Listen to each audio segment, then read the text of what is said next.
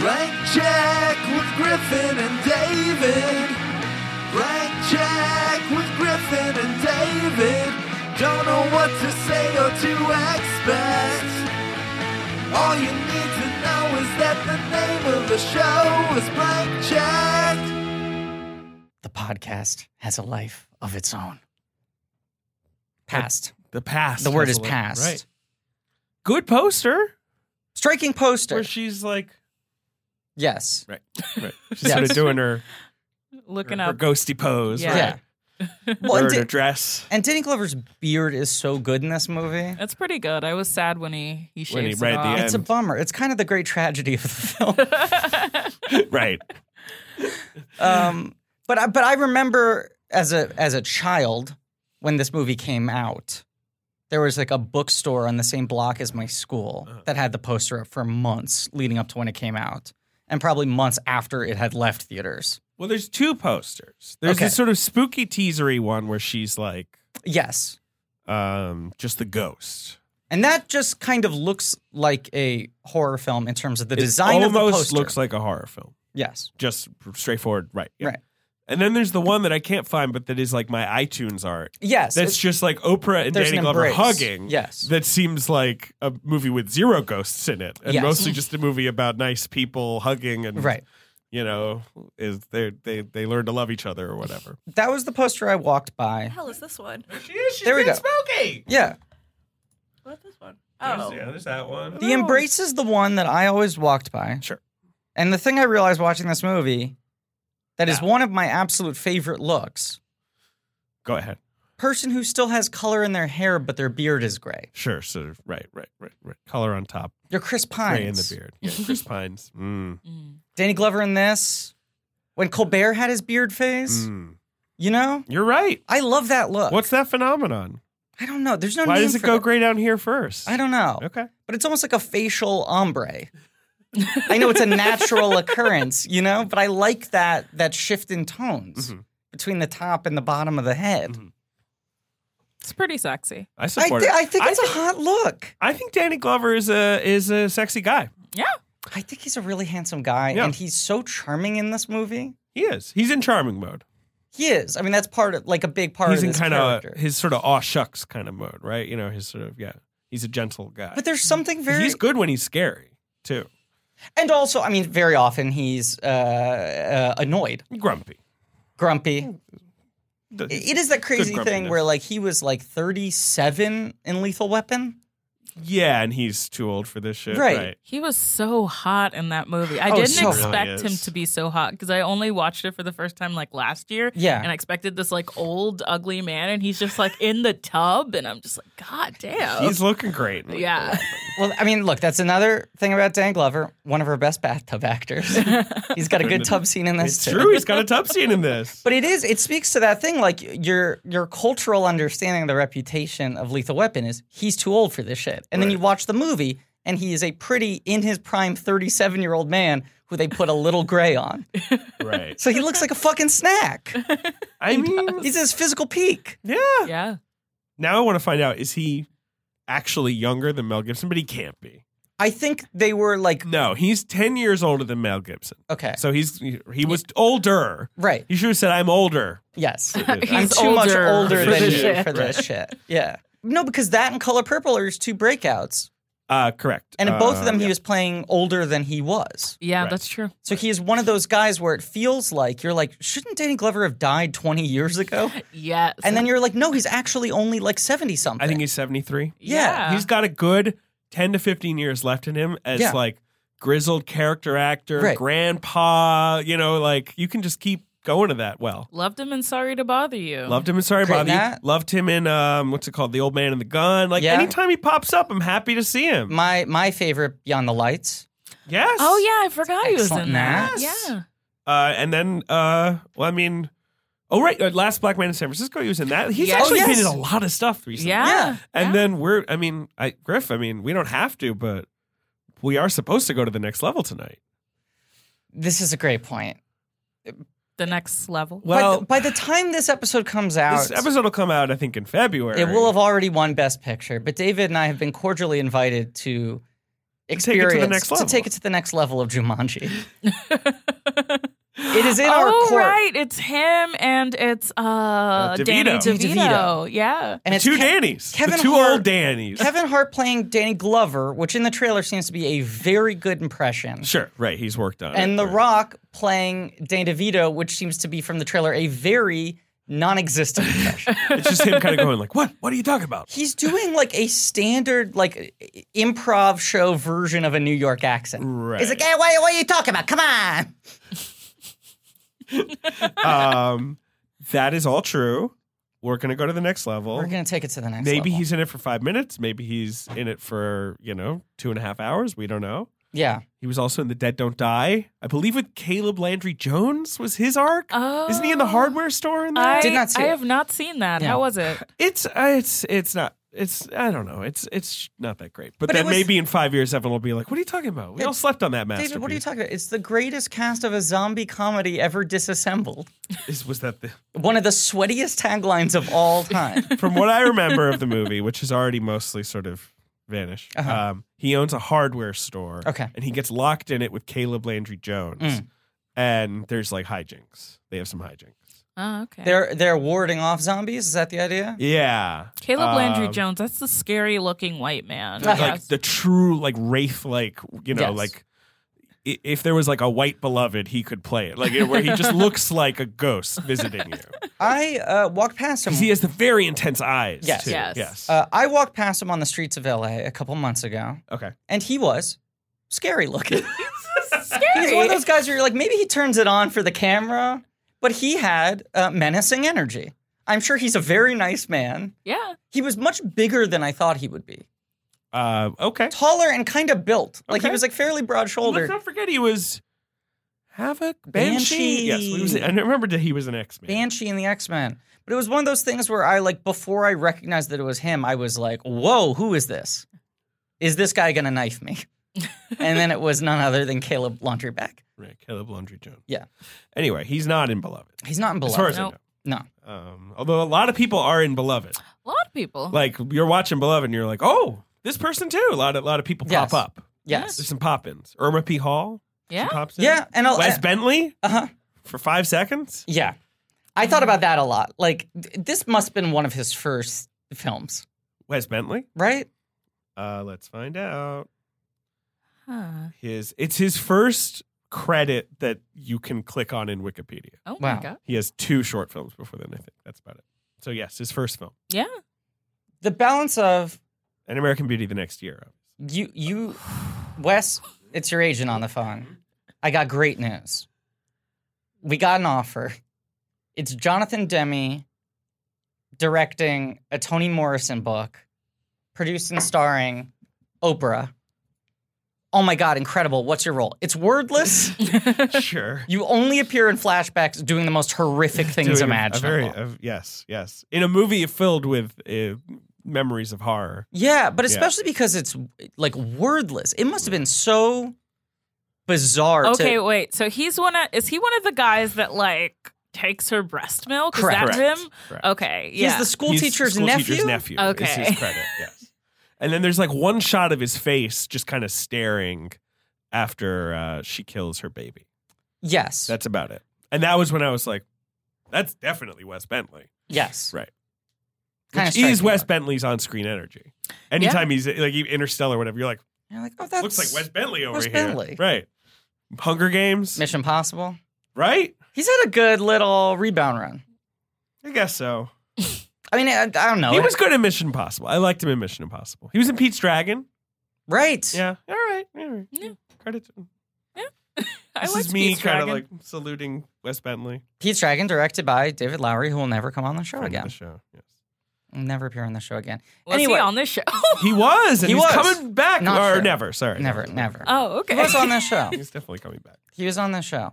And this show, of course, is Blank Check Thank you. with Thank Griffin and you. David. it's a podcast about filmographies, directors who have massive success early on in their careers and are given a series of blank checks to make whatever crazy passion products they want. And sometimes those checks clear and sometimes they bounce baby. And sometimes an even more powerful person who isn't a director hands over their check to you. Sure. Right. Because this is very much a blank check movie. Mhm. And it is very much Jonathan Demme movie, but it is much more of an Oprah blank check than it is a Demme blank check. Yes, certainly. Yeah. I guess I would say that. Sure. She's throwing her This was influence her at this. baby. This was the thing was that her she bought the rights to the script in 1987, the book to make the script. Before 1987. it won the Pulitzer. Right. I think right when it was before- published. She right got before. in early. Yeah. And it took like 11 years to get it done. And yeah, this was her first movie she had done since The Color Purple on screen. Is that true? Yeah. Is that true? I am almost certain. I will double check. Yeah. Because I feel like that was the big reputation, was like, oh my God, it's such a big deal. Oprah's making a movie again. Yes, she had been in a couple of TV movies. Oh, I'm sorry. She's also in 1986's Native Son in a very small role. Yes, I think. Oh, yes. interesting. Yeah, Okay. 1986's Native Son. Also, she did this like television miniseries of a book which I wrote a review on just this year and cannot remember. For Are some you talking reason. about There Are No Children Here? Is that the one? I'm trying to see what. But from that time frame, from the 80s or the The 90s? Women of Brewster Place? Oh yeah, where is that? Oh yeah, here. Yeah, right. Yes. Brewster Place Yes, and Wow. and there was a Brewster Place TV show that was Correct. short lived. in the 90s, Yeah. and she played a character. Is she playing an old lady in that one? That's an old lady. The, She the loves- 90s, Wow. man. Yeah. She loves playing an old woman. She's very good at it. She let's say. is. I feel like she is one of the more naturalistic playing an old person actors. Yeah. Janae and I were talking about this. She's a good actor. I Basically, think that, always. I think that she's great. I've been watching I've been doing this piece on the decade in black film, which I'm saying it, even though hopefully it'll be published by the time this is out. Sure. And I watched I was watching The Butler, and then I watched this, and I was just like, she is hot in both of these movies. That's my take. Good She's take. pretty Good hot take. in The Butler. She's running hot. Yeah. That's sort of you touch it and you're like, whoa. Oh, boy. Yeah. But like in the scene where she's meeting Paul D, again played by Danny Glover, and he like shows up in her yard and she's barefoot and they're looking at each other. I was like, this is a hot scene. Yeah, that's true. And it is fun. Yeah, because we don't like Oprah on television, very maternal figure. People would come on and sort of talk to her about their feelings, their relationships, the hardships. Right. Yeah, you know. she's the person that Ellen comes out to. Yes, Yes. yes. Yeah. She was Ellen's therapist on the Yes. Ellen episode. Yeah. And one could also argue she is the one who like anointed Ellen the new king of daytime. Sure, Yeah, sure. yeah, She, I- right. Ellen sort of became the next Oprah. Which I don't know if that was a good thing, but Right. you know, it happens. It's It is questionable. it's what happened. But there was that Ellen- thing. I never watched the Ellen show. Obviously, I mean, I don't watch the You don't Ellen watch show. it every day? I mean, I don't have cable TV anymore. I guess I could watch it if I really, but I will occasionally find myself watching a clip from the Ellen Same show. here. And she's very salty. Like she's got a real edge to her on Yeah. air. Yeah, she Yeah. does. I know she has there's an unspoken sort of thing that she's got a salty edge off air too, or whatever. You know, Yeah. there are just some, you see chatter on the internet sometimes. She's still got that stand-up defense mechanism. I got to cut you before you cut me. Sure, right. That very specific like product of the 80s stand-up club scene. 100%. And I know she like hangs out with George Bush and says we should all be nice people, and people get mad at her, and that's a But that's a David, great conversation. we to all have. do that. We all hang out with George Bush. It's a thing we all do. I mean, I love the video with her and Dakota Johnson. Yes. It's Yeah, perfect. I was going to say Melanie Griffith's daughter, which is Correct. such an old lady way to describe her. But I mean, that is one of the better films of 2019. right? It's a thrilling exchange. It's so It's a white good. knuckle ride. It's wonderful. I just can't. I could not imagine going on somebody's show and just being like, "Oh, you didn't invite me to your party." Like I run into people who didn't invite me to their party all the time, Right, and you're I'm not just gonna like, be like, I'm not going to mention it. But you know, 100% the reason Dakota Johnson did that is because it wasn't just that she didn't show up to the party. It was that she went and hung out with George Bush instead of going to the party. Oh Right. yeah, Right. When people but I think triangulated, also- wait a second, let's look at the dates. As you're saying, Yeah. as Melanie Griffith and Don Johnson's daughter, she probably just has a kind of like, what are you gonna do? Energy, right? Where it's like, Right. I can say what I want You on can't Ellen. touch me. Exactly. Yeah. I've been in this shit my whole life, right? I completed the 50 Shades of Grey trilogy. She Oh. was. She Wait. I loved her. In those. Me too. She's great. He's pretty good. Wait, they finished the film? They made No, them. they finished Yeah, them. They yeah. released them. They All were three. made film. They I made have seen money. all 3 of them. I have to say that I'm impressed that anybody managed to get through all 3 They books. did it. They did it. I got so bored. Did you read any of the books? I read the first one and tried to read the second one. I mean, the and first I was one so is bored. The first one is terrible. So I feel like it only goes out from there. But 50 Shades Darker, the movie, 100% wonderful time in the theater. I believe that is the second movie, right? Yes. Which is the least plotty. That's the It's- one where it's just a lot it's- of crazy stuff. It's also the one where there's a Chronicles of Riddick poster in the Yes, background right. of And I a remember scene. that. That was an amazing time at the movies. Like, we were all just like audibly saying, "Is that Chronicles of Riddick?" I felt very close to everyone in the movie theater. part of the that Riddick night. verse. Now you host a podcast. I do, yeah. Our guest Jordan. Oh, Jordan Searles. Yes. Jordan I'm sorry, we Searles. didn't introduce Yes. you. Hi. You host a podcast called Bad Romance. That is Yes. about bad romances in movies. Yes. What is your view of 50 Shades of Grey as a phenomenon, as a thing, especially as a cinematic adaptation? Because I only saw the first one. I made a very snap judgment. And in the last couple of months, I've actually been rethinking their place in culture a little bit. I mean, the first one is very much like it was Sam Taylor Johnson, I Correct. believe, and she didn't really get along with E.L. James. Right. And the way that she made the movie was kind of like she almost made the movie in a way where it's like she didn't like the book, and it was Right. really clear that it was made by Right. somebody who didn't like the book. Yes. So when they switched directors to 50 Shades, James Dark- Foley, I believe, did the Yeah. other two. Right. yeah, so the first one is like kind of like a criticism of the first book, but Right. it's a weird criticism because it still has to move through all of the plot conventions of it. It should it's doesn't really work as a criticism and also doesn't really work for the book either. It's really weird, but the other two are just like exactly what those books were meant to be, which is just Just crazy thrillers Just- with spanking and helicopters. and also just like power, Yeah. just like this fantasy. Like I love the way that Dakota Johnson gets in the last two, where she just like becomes more and more confident and more just like, this wealth belongs to me. She gets so into it. Like, Ellen must attend my party. and in the third one especially, there's like a woman that's like who's designing their house, and it's an architect designing their house, and the woman like talks to Christian and doesn't talk to her and kind of just like treats her like a trophy wife or whatever, and then Sure. Dakota like pulls her to the side and, excuse me, my name is Mrs. Grey and you need to Oh, back up wow. off my husband. And I'm just like, all right. Do they get Also- married in 2 or 3? I don't think. I think they get married in 3. Yes. No. Okay. Apparently, they get married at the end of 2. Yeah. 3 begins Honeymoon. with their honeymoon. Oh, I Yeah. can't even imagine. Rita Ora, of course, is in all 3. Which Yes. must be Rita Ora acknowledged. and those movies, just looking for As- the plot, looking for some kind of thread. She plays his sister? She's his Where is sister. she? Yeah. Of course. Yeah. Kim Basinger, I believe, is in the final 2. As Right, and the, she the plays the evil, woman- taker of his virginity. Marcia Right. Gay Harden plays the mom. Hell yes. In a very That's right. strange performance. See, I only saw the first one, and my takeaway was, I hate this book. Which it's interesting that that's your explanation of the first movie, because I did not read the book, but watching the movie made me hate the book.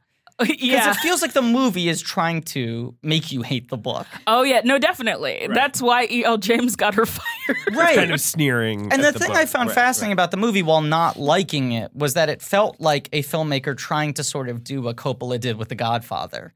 Which Sure, is where like, he's like, this is junk, but it's pulp. yeah. I want to use this like pop culture phenomenon to like Trojan horse in a bunch of things I'm interested in around this theme. Right. But we live in an era now where the writer of the book gets complete approval over every fucking prop and every element of set dressing. Right. And E.L. James apparently just didn't let her do anything. I mean, the ending is still one of the funniest endings ever because he just like gives her like a few spankings like with his hand, and she's just like, "No, I can't handle Right. this." That's the first movie. Just ends with he spanks her one time, and she's like, "I'm out." And She I'm like, gets this in is an the elevator. End of the film. At the end of the movie, she gets in an elevator and says, "I'm done," and the Right. doors close. And then like the movie literally basically is like, check in next year for part 2. Like it's not like the movie is like, and that's that. But the other crazy know thing there's is more. that scene has happened 10 times over the course of the been film some- you've just watched. Yeah. Yeah, no, it's a weird thing because a lot of people I know got really upset about it because of its like wrong portrayal of BDSM. But the thing about the Right. books is It's that treating as they're kink not. as an illness. They're Right. not Yes. about BDSM. Right, They're just right, like about this guy who does not know how to love a woman Right. without Can you it. change a Yeah. man? And once they're like settled and married, they don't even really do it anymore. Yeah, I mean, It he- becomes about all this other shit. Yeah. And him having helicopters and Kim Basinger. So and, it just like seems like Rita Ora. it just seems like it was written by a person that like hasn't had any interesting sex and it shows and I just don't. I think she has new books. I'm sure she does. I mean, it must be easy when you don't really edit. Right. So can I just say congratulations to the fan fiction community for their accomplishment It in is 50 Shades of Grey. pretty incredible. The No, Mister. It's the The Mister. I That's was what it's called. I The was book's called The listening to Mister? the Mister on on audiobook and I just could not. Who does the audiobook? Does she do it? No, it's No, like it's just like two actors, but the actors. Mister is What's the 512 pages, which is close to double the length of Beloved. Yes. I truly Right. yeah. Beloved's like 320? Yeah, maybe 350, something Yeah. like that. Beloved is like a nice, like not too long of a book, but every couple pages is just like full of so much emotion Her and language can be imagery very and dense. trauma Yeah, and yeah, like yeah. like even like when I was reading The Bluest Eye, which is probably like her shortest book, it still took me a really long time just because like every page, like I had to put it down and I had to be like, okay, I need to think about what I just read and then pick up the book again. The problem with this is the problem with so many great American authors is that her books are often foisted on, kids in high Yeah. school, and they're tough. They're challenging reads. They're, something, as you say, you sometimes need to sit with, or you need to be sort of like held, guided through. Yeah. And so kids think of her as this like broccoli author, I had to read, okay. No, but she's Song of Solomon. so good. She's so good. And I was going to say, I don't know if it's just my weird taste or whatever, but I was a kid who, despite liking words and books, Yeah. was so anti-school Sure. that I usually resented any book I was assigned. Right. And I remember Song of Solomon being like one of the books in high school where I was like, I enjoy reading this. Right. I am reading this for pleasure. I am reading this out of enthusiasm. Page turner. Right. That was like one of the ones that gripped me and that stood out after high school where I didn't throw away my copy, Throw away your copy. Burn it. You were burning books. I burn any book I don't like. Right. But I never read Beloved. I bought it 5 days ago because I was like, oh, I should probably read it before the show, and then made it 10 pages in and was like, I'm not going to finish this in 5 days. You were trying to read Beloved, just like No. I'm a pretty fast reader. Sure, no, I had not read but Song of Solomon it's in not- 16 years. It's very tough to like sort of try and skim read her book. Exactly. I because it's so forgot. dense. I forgot how dense her I language haven't is. read a Morrison book, But it was one of those things where I was like, I'm not going to speed read this for the sake of saying I read it before the No, sure, podcast. sure. I will put it on my shelf and read it in full. I kind of feel like this kind of story would probably be best either for a mini series or a very like liberal adaptation that Sure. kind of like goes through, kind of more of the emotional beats than not necessarily like all of the story beats. because it does. I think you've probably read the book more recently than I, but like the movie is trying to just get it all in there. Yeah, and I Which don't is- really think that it works, especially Right. in scenes where, like, okay, so we're in a scene and then we kind of see a flashback where we're not fully in the flashback. Yeah. It's like we're getting like a preview of it. Yeah, the opening of this movie is very aggressive. and- Yes. yes. Anyway, carry on. Sorry. Yeah, and so it just seems like it's like it doesn't seem like Demi really understood what to do with the backstory. Sure. And so it just kind of like feels jarring and kind of like takes the poetry out of it a lot of the time. And it's also, I mean, I get this a lot. I feel this a lot with like men, like directors portraying anything having to do with slavery. But it's just like it's such a weird version of it that doesn't really take its time to really like get into the emotions of the situation. And the emotions is what the root of this story is. It's about, the trauma of slavery and like how it continues to stick with you. Right. Haunt. Yeah. And so it's like you can't just like show us like a flashback and be like, we got it. Like, Yeah. I think the flashbacks are the roughest. Right. I agree with you. Like the sort of roughest portion of this movie. It's not a bad movie. There are things about it It's I an like, odd duck but of a it's film, an though. odd thing. Yeah. Yes. Had you ever seen it before, Griffin? I had never seen it before. Had either of you seen it before? Yeah, I watched it like as a kid, and I was Okay. just like, I "This saw is it in, like, weird high and school. bad." But I saw it again. Did you see it like when you were reading the book? Yeah. Uh, I saw it in high school when I was reading. no, I didn't read the book until I was an adult. So Oh, interesting. So you had seen the movie first, yeah, and then you read the book fairly recently. I don't Yeah. know how.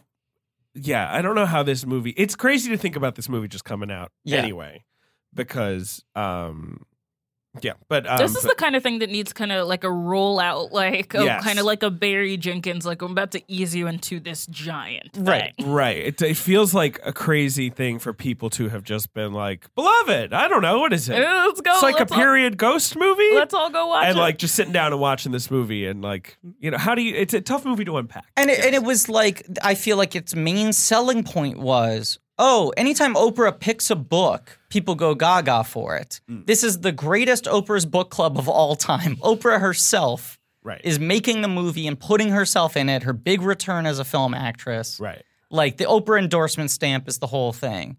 But it is this strange film, and it's like an $80 million Disney financed. Yes, it's a Disney film. The only adaptation of like one of the $80 most million canonical, is a crazy amount of crazy money amount of money. for. And this movie doesn't look like it cost $80 million. no, it does not. It looks Most of it takes place in fine. the house. Yeah, Yeah. it's It's just it's a wild. It- It's a big yeah. big budget. And the fact that this is the only Toni Morrison, The only- adaptation, only Tori It's the only Morrison time she approves it. adaptation. This Yeah. is Is that such a- part of it? Has she just mostly not sold the Yeah. rights to her books? I think that's the case. Because obviously Oprah optioned this book. Yeah. Apparently wrote her a personal check for $1 million, which I'd love it if Oprah wrote me a personal check for $1 million. Yeah, and even after this Very movie, nice. I'm pretty sure Toni Morrison was like was at peace with the movie, which I don't know how much of that is just like I like my friend Oprah, or how much of it is this Right. this actually works for the material. I wonder which. Right. I mean, I think authors are usually pretty judicious about like not getting too mad unless they decide to go Yeah. hard and be like, no, it sucked. Right. Like do a Stephen King and Yeah. The Shining Star. Sure. example. But yeah, she was polite about the movie as far as in it publicly, right? And Yeah, she was. And this and- also feels like a movie that I is don't think go ahead. two very skilled, very powerful people trying their earnest hardest to do right by the book. They're not taking any radical Yes. swings at changing it, right? No. Right. So that probably in and of itself pleased her, and the fact that like Oprah spent 11 years trying to get it right, you know? Yeah, yeah. It ending up with Demi is such an interesting. Like I've watched. This is the thing I've been trying to figure out. This is because, like, you know, my favorite Demi movies are like Something Wild, Married to the Mob, like more that kind of stuff. Rachel getting married, and so him doing this. There's just really nothing in like his oeuvre that points to this for me. In a way, and then when I started watching it, I kind of understood where, because Oprah was the one who just said, Demi's who I want, right? She offers it to him. Is that right? Yeah. Okay, because I was trying to figure this out because this movie Yeah. gestated for 10 years. Yes. It was and very much I have to Oprah's assume choice. past. I'm surely other directors had maybe been involved at some point if it was sort of gestating. For But I this long. feel like the big thing was her constantly hiring new writers to try to adapt it. Sure. I mean, I might be wrong in this, and I was digging in to try to find history, but it seemed like so much of the stop and start was obviously Oprah had a day job that was pretty time consuming. Right. And she didn't want to get the movie off the ground, even try to get it off the ground until she felt like the adaptation was right. Right. And like Richard LaGravenese wrote on it. Yes. Adam Brooks. Yes. Yes. Rewrite guys. There is a coffee table book called Journey to Beloved in which she describes the process of making Beloved by Yeah. Oprah Winfrey. I have not read it. But I know, I'm I just feel like alerting so you now much, to I its wanna read existence. it. Yeah. so much of, even at the time when people were like, why is a white man directing this film? Sure. Oprah was constantly saying like, this is who I chose. This is who I wanted. I felt like he was the best person to do it. Obviously, at the time, he is a very major director. He had made 2 films that decade. That's what's so weird The about Silence of this. the Lambs obviously This was is 1998. huge hit, and Philadelphia It's was his first film since Philadelphia, yes. 6 years earlier. He's made a lot of documentaries in between. But this is his first correct. fiction film in 6 years. His 2 previous films were major Oscar players. Yes. So to a certain degree, this is his weird 90s trilogy of like Oscar-y films. That's true. Like the serious, prestige Jonathan Demme. Right. Except all 3 of these films are very strange very different and from do each not other. play as conventional Oscar-y movies. So I think to her mind, he seemed like one of the big serious guys. And to another point, to a certain degree, watching this, especially the first 30 minutes, which leans so much more into the horror of everything, you kind of see why she would want to hire the Silence of the Lambs guy to make this movie. There's stuff like in the beginning of the red light. I love the red light. Oh yeah, no, that's great. That's an incredible little moment. Yes. And, a lot of the early stuff with Danny Glover is really good, and his chemistry with Oprah is really good, Yeah. which is probably why he picked her. Even though, like, in terms of the book, Danny Glover is actually a really weird choice, in my opinion. Really? Yeah, well, I mean, like, maybe it's just like a black thing, but like the way that Paul D is described in the book, like part of the reason why women love him so much is because he's very, very like light-skinned and kind of like a Michael Ealy kind of Right, looking sure. person. He's more pretty. Right, Whereas he's Danny Glover pretty. is like sort of a big, broad guy. Yeah. Right. The So huskiest He's more voice in fatherly. history. Like he Yeah. is Right. more like someone you'd sort Yeah. of take you into his embrace. Right. So it was interesting. Like it makes Paul D come off differently than he does in the book, because in the book he just kind of reminds me of somebody that would wear a zoot suit if zoot suits had been created at the time. Right. Because in this, it feels like he's just a charisma guy. Not that Right, he's yeah. not good looking, but the whole power of this guy is there's something about him. He's so engaging. His he's eyes magnetic. are what's really sexy about him. Oh, his eyes are unbelievable. in this Yeah. movie. He's kind of got like Disney cartoon animal eyes. He does. Like his eyes are just so round. Right. You know? You can just see so much of the emotion in his Yes. face. Yes. Yeah. So I Yes. mean, like he's up for the job, but that's an interesting thing.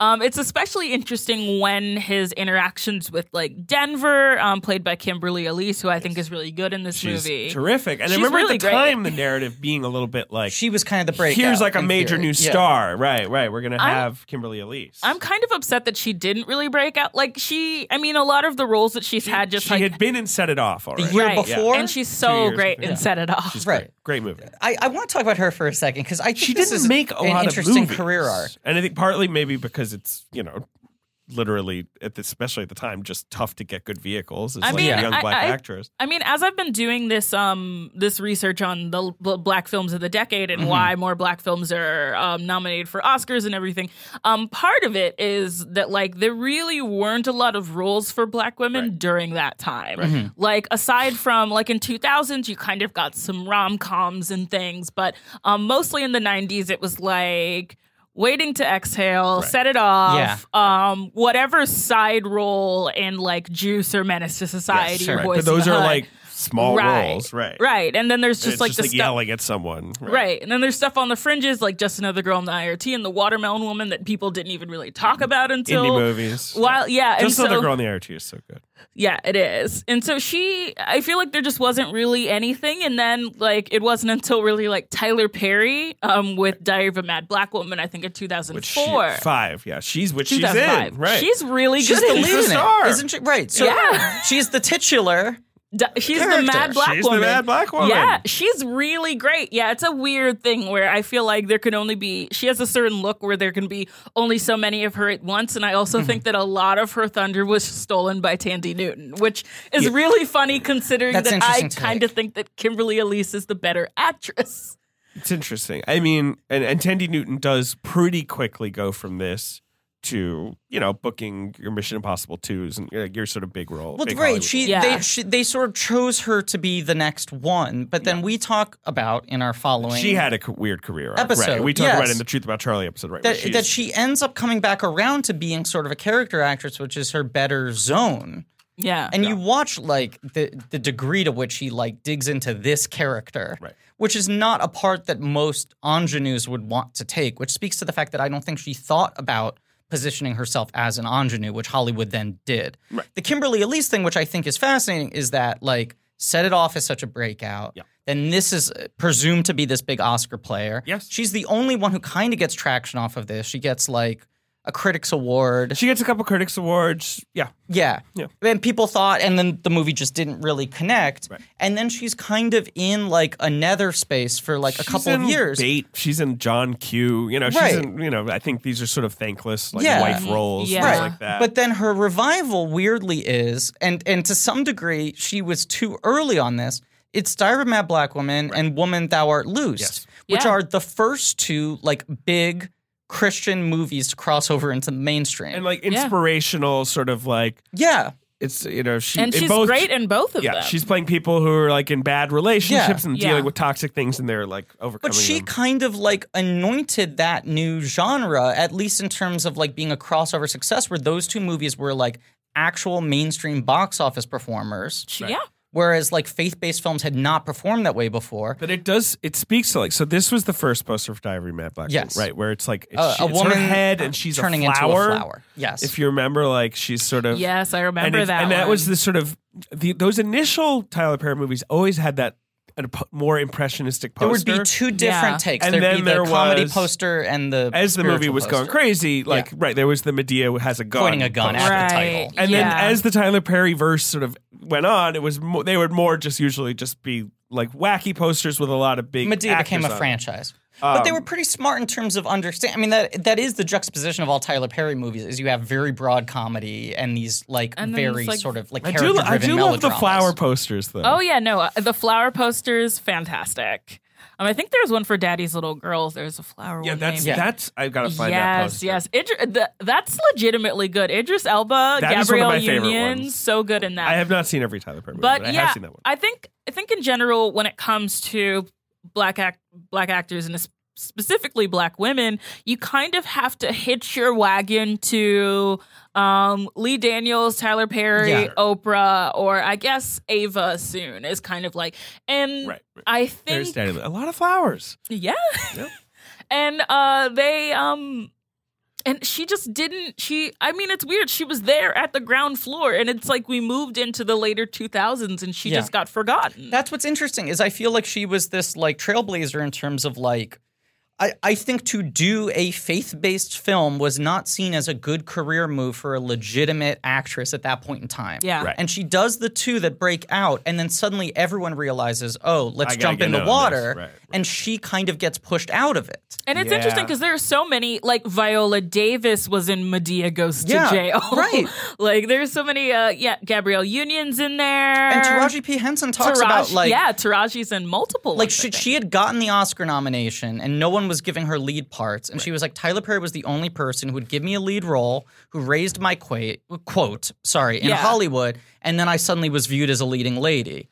And like it became this like clear career path for everyone to do. It became the equivalent, I feel like, for black actors of like white pretty actors doing a Sundance indie to be like, wait, I can actually act. Right, give me an Oscar. Right. It became a thing to like show your sort of bona Gotta fides. give you the next 3 thankless wife roles that Kimberly Elise was Oh my- handed okay. post Diary of a Mad Okay, Black when Woman. she should all have in had like Heat again. inspirational, Yes. Okay. biopic, like true story film. Because those two movies, she is the lead. She She is the is. titular character. She's also in The Manchurian Candidate. Right. The supporting role. Yeah.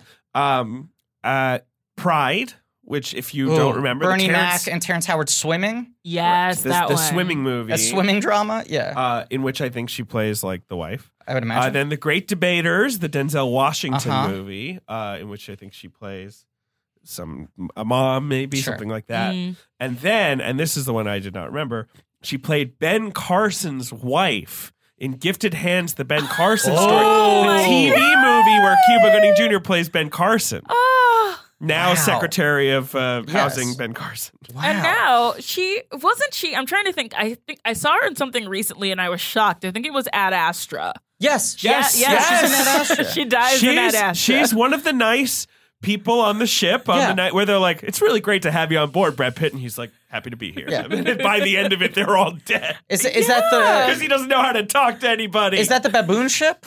No. No. She's on the ship that takes them, that docks with the baboons. Yeah, where he Right. has a Okay, whole okay. crew and the Yes. entire crew And dies. then he has Yes. to like commandeer it, and by the end of it, they're all dead. Right. And it's just because his daddy never taught him how to fucking communicate. Oh my god, that movie is so. Love Kimberly Elise. No, yeah, I love her. Like oh my God. Like I am nobody, but I would love to just like write a screenplay and just be like, can I just get this in her hands? Can we give her But you know something what the to crazy do? thing is? I mean, you say you're a nobody, which is not true. You're a very respected writer, but I feel like very often people like that, where you're like, this actor's so good, no one writes good parts for them. I wish I could write something for them. It could never get through to them. A, it's easier to get through to them than you think. And B, they are so excited that someone's writing a part for them that they would do it. You know? Yeah. Like, I feel like Ryan Coogler talks about that with Michael B. Jordan, where, like, he wrote Fruitvale Station, and he was like, man, I'd love to, like, get this guy, but I assume he's, like, inundated with offers. And he sent the script to Michael B. Jordan, and Michael B. Jordan was like, no one has ever offered me a lead role before. Right. I've been acting since I was 11. Yeah, on The Wire, yeah. Yeah, and he was like, I never, and Coogler was like, I assumed you were just choosy and turned down stuff. And he's like, no one was ever letting me be a lead. Right. No one even threw it by me as an option. Well, Yeah. let's get Kimberly Elise back in movies. Let's do that. I mean, and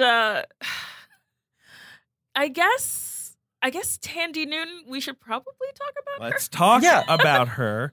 Tandy Newton, of course, British. She's an actress who I mentioned this before we started recording, but my relationship with her was just that, like, I was convinced she was bad for such a long time. Like, I would watch her in a bunch of things and she was bad in them. And then I watched Westworld, which she's great in. So fucking good in Westworld. And I'm just like, okay, well then what's been going on all this time? So I want to talk about Tandy Newton. Yeah. A British actress, as I said. I believe her mom was a Zimbabwean princess.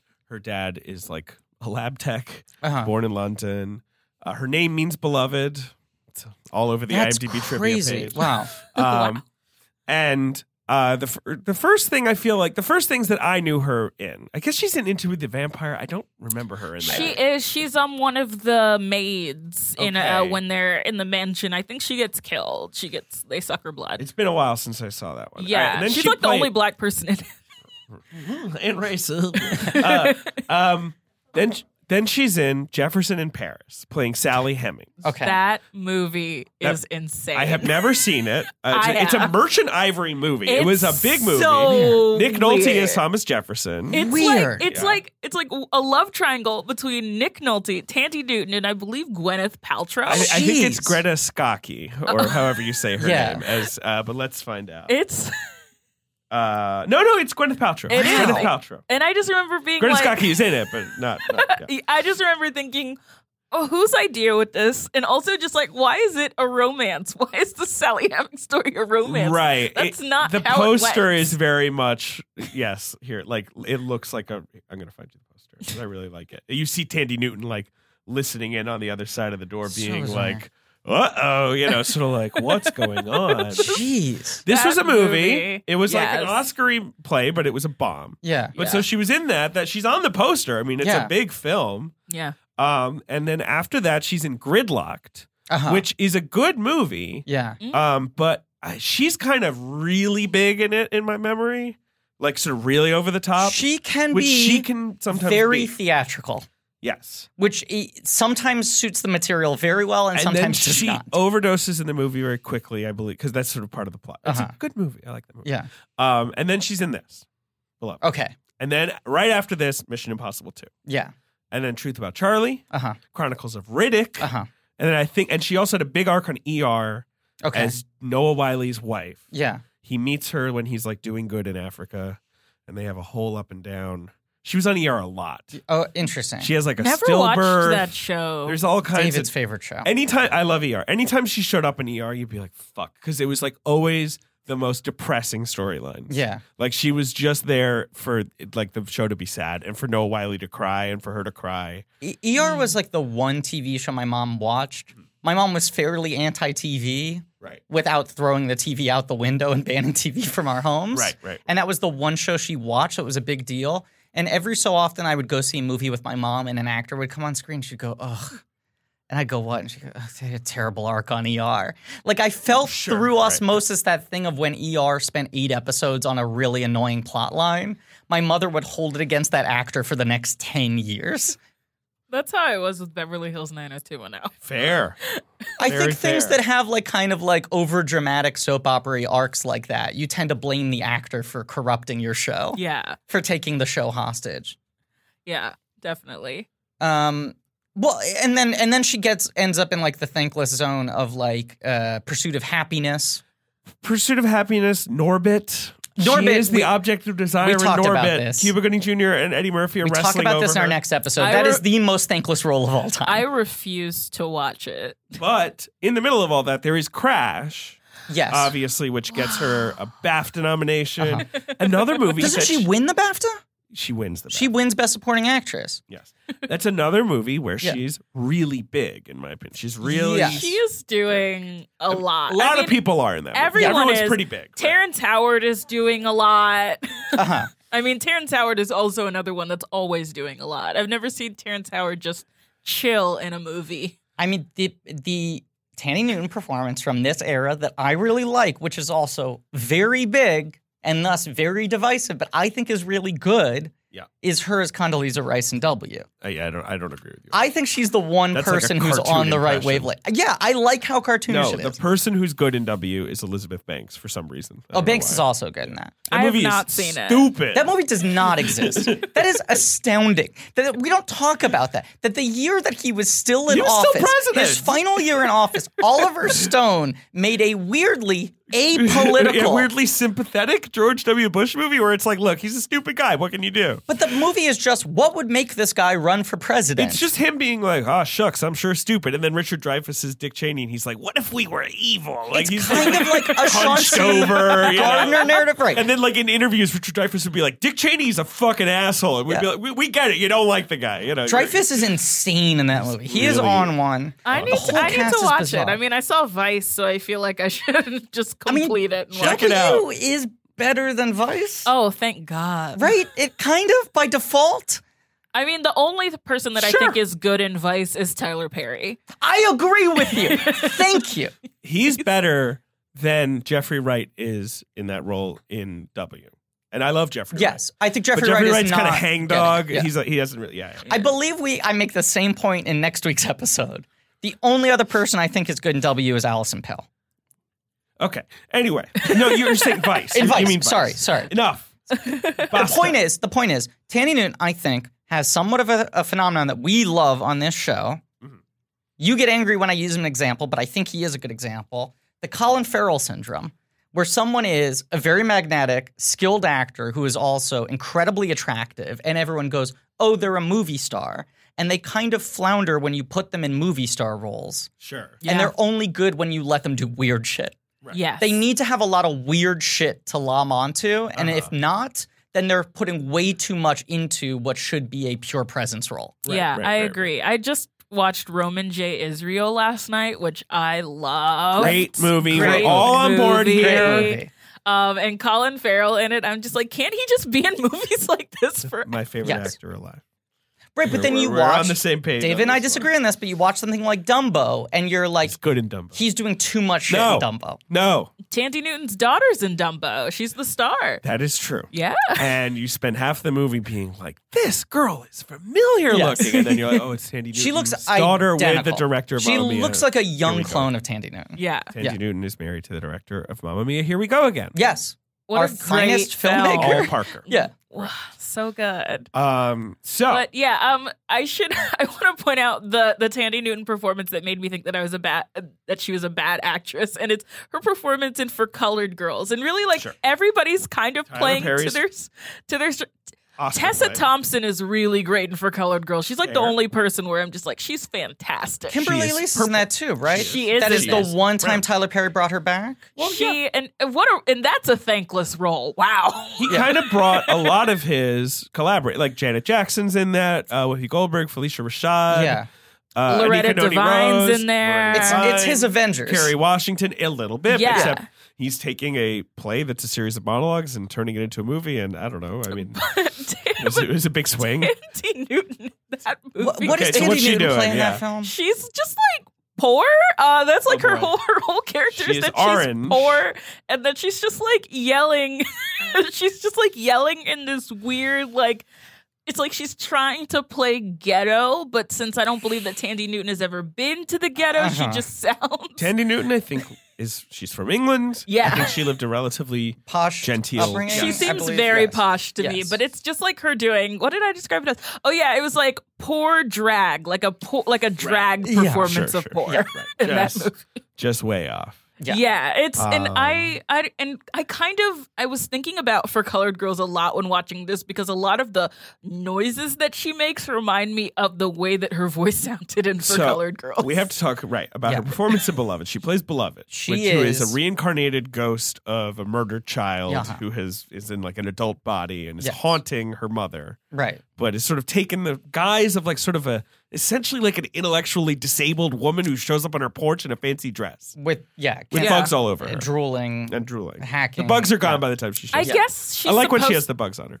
What I'm guessing is that she's supposed to be like a baby, but right, like in right. an But adult they body. interpret her as like, oh, she just Yeah. must be touched or strange Yeah, or whatever. right. But I think that is the idea, is that she is a baby with adult Correct. faculties. And so she Yeah. kind of like growls and sort of makes like clicking noises and speaks in this very babyish way. It is a very 90s Oscar part on paper. It is on paper. Where you're I like, suppose- this it's allows like- an actor to she's really almost go like for it. Nell or something, right? Right. Where like she barely like Yeah. has language and it's sort of like, what is going on here? This is so showy. And Did you folks read Alison Wilmore's piece on Edward Norton that came out when Yes. Motherless Brooklyn came out? Yes. Which Yeah, I think is that's one a of the really good piece. best pieces of film writing I've read in the last well, year. she's outrageous. She Yeah. shouldn't be allowed to work. She's too amazing. good. Love her Alison work. Wilmore? It's an outrage. She owns. But that piece, I thought she crystallized something really interesting. The piece is sort of on how, inarguably, Edward Norton was viewed as the guy. By the end of the late In the 90s, it was like that's when he was in the score. People were like, Yeah. Brando, De Niro, Norton. It's three that's a torch generations. being passed. Right. Right. But you go like from 96 to 99, he makes 5 movies, gets 2 Oscar nominations. I mean, it was like he just hit the ground running. Right. And then 99, when Fight Club's coming out, there's the Vanity Fair profile that is like, it's undeniable Edward Norton is the actor of his generation. I believe that's the then headline. he directs a rom-com. Right. That's pretty charming. He makes this weirdly charming rom-com and then Yeah. does the score, and it felt like the anointment moment. And then his career like sort of drives off a cliff. And her whole piece, I wouldn't say that. it Because he gets made Red very Dragon and strange. 25th Hour right after that. Oh, that's true. Yeah. The 25th Hour is his last. It's Italian Job where he's like, I didn't want to be in this. And everyone's like, the movie's fine. He Like, was relax. legally obligated to right. be in the film. And then he's in, that's when he's kind of gets into weird zones. Yes. Although, some people like The Illusionist. I think he He gave did good. Illusions. The movie I like after For that. you. Painted Veil. No, the one I think is really good that no one ever talks about is 2 Days in the Valley. Oh yeah, I've seen that one. Down in the Down in the Valley. Down in Sorry, the Valley. I get 2 Days in the titles Valley confused. is It's the other one. like 90s sex Yes. thriller. But yeah, Down in the Valley is good. Down in never the seen Valley that is one. really good, and he's really good in it. But her argument I didn't see it. is that I he saw The spent Illusionist, saw those illusions. Sorry. her argument was that he spent most of the 90s like trying to live up to the reputation of his first 5 years, and those are the performances that arguably hold up the worst. Right. And it Because was they're very big and broad. And it was when he was all about the capital A acting, where it was about the challenge of what's the difficult thing an actor can do and show you how difficult like this in is. Primal Fear, he has a stutter. Right. Yeah. Right. And in the score, his fake cover is that he pretends to be an intellectually disabled man. That is part of his con. Great. And she was like, it's the kind of performance where like he wants to call attention to the fact that what he is doing is so difficult, and he's playing someone who's doing something. And that that's is also difficult. the time when he starts developing Motherless Brooklyn. Like Right. that was supposed to come out in like 2004 Totally. or whatever, And she was, explaining that used to be this idea of acting was what kind of affliction, what different sort of identity that is outside of You your know own. how much he isn't in a wheelchair? And Right. look at him in this movie in a wheelchair. Right, Like, that it's became acting! like so much the bar for acting was like, oh my God, Sean Penn, you won't believe this, and I am Sam. right. That it was like those. That's kind of, when it starts to flip, though, right? But Where that people are things, like, wait, but he still wait, gets the wait. nomination. I feel like a couple years after that, people start going like, "Wait, is that cool?" But that it was always viewed as like, "Oh my God, can you believe this? This actor is playing a guy with this," you know. Yeah. Like, oh my God, Javier Bardem is going to be bedridden an entire movie? And he's Like only that a sort of thing, which now is so like out of vogue. It is a little bit. Yeah. Was like at this point in time, like, oh my God, Tandy Newton has been chosen to play the woman, the adult woman who speaks only in grunts and is constantly drooling. Like that was viewed as like, oh, she's going to be a star.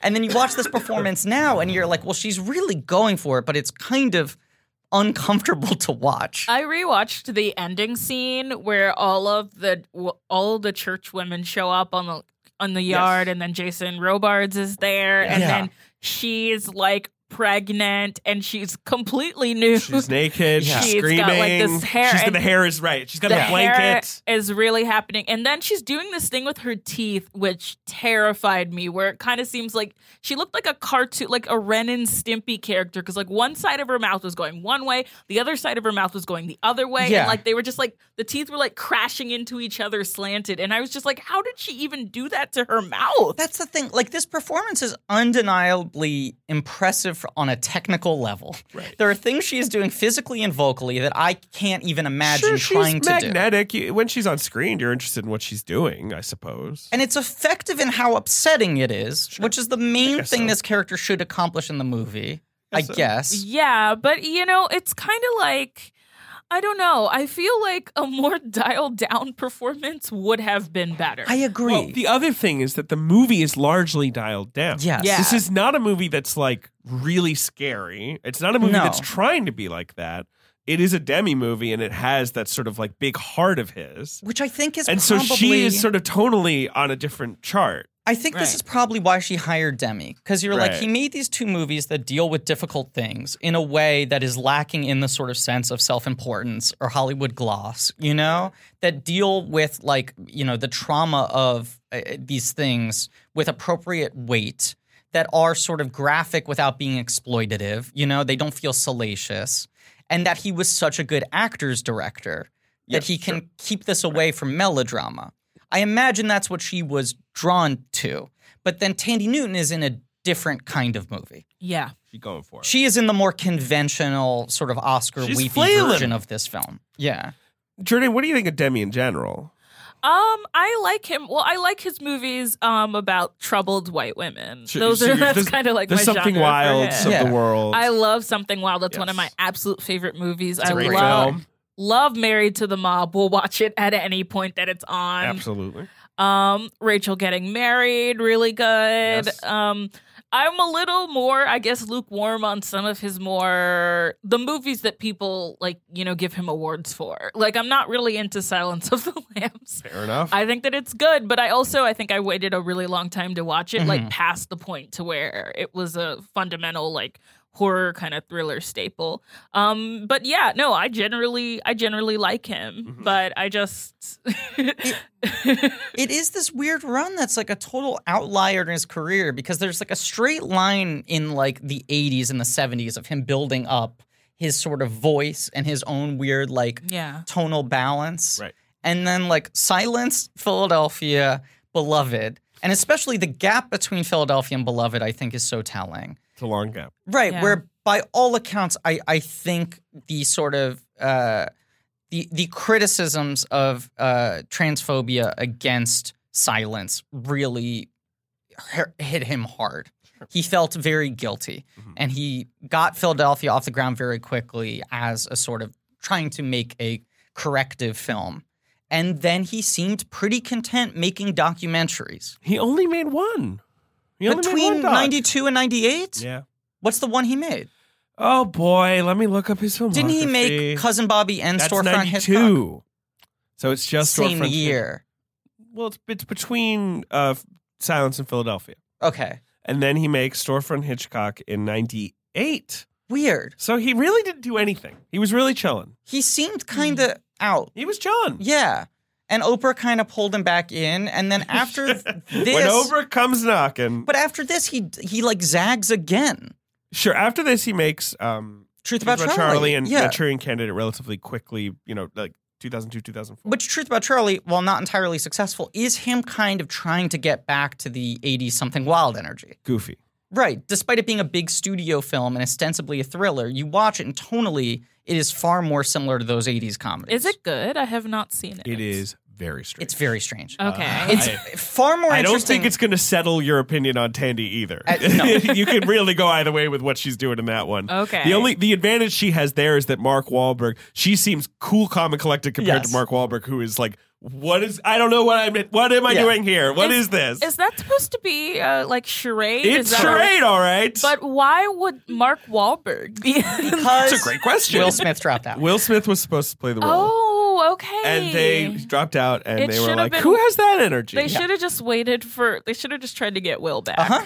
Agreed. Yeah. And we'll talk about that next week. You should see it. If you like Married If to the nothing Mob and else, Something Wild, It's an it's interesting of a watch. piece of those, and And it's weird. very in love with like French New Wave Yeah. and sort of a weird homage, and like Agnes Varda pops up and Oh my things like God. that Anna are happening. Karenina. Anna Karina pops Charles up. Aznavour. Charles Aznavour pops up. It's very weird. And it's Okay. clearly one of those movies where everyone's having a nice time. Yeah. Okay. It's not like, but it's fucking weird. It's fucking Okay. weird. But it is not a movie that has the sort of important film sort of weight on it that this does. Yeah. But I also feel like this is a movie where Demi is trying to, in terms of having the movie take place at a more modest pitch, that he is trying to steer this movie out of the self-importance that I think most filmmakers would attach to it. Especially if you're like the only person who's ever getting to adapt a Toni Morrison book. Here's one thing. Yeah. Oprah putting all of her weight behind it. I feel the movie is actually putting energy into trying to remain modest in its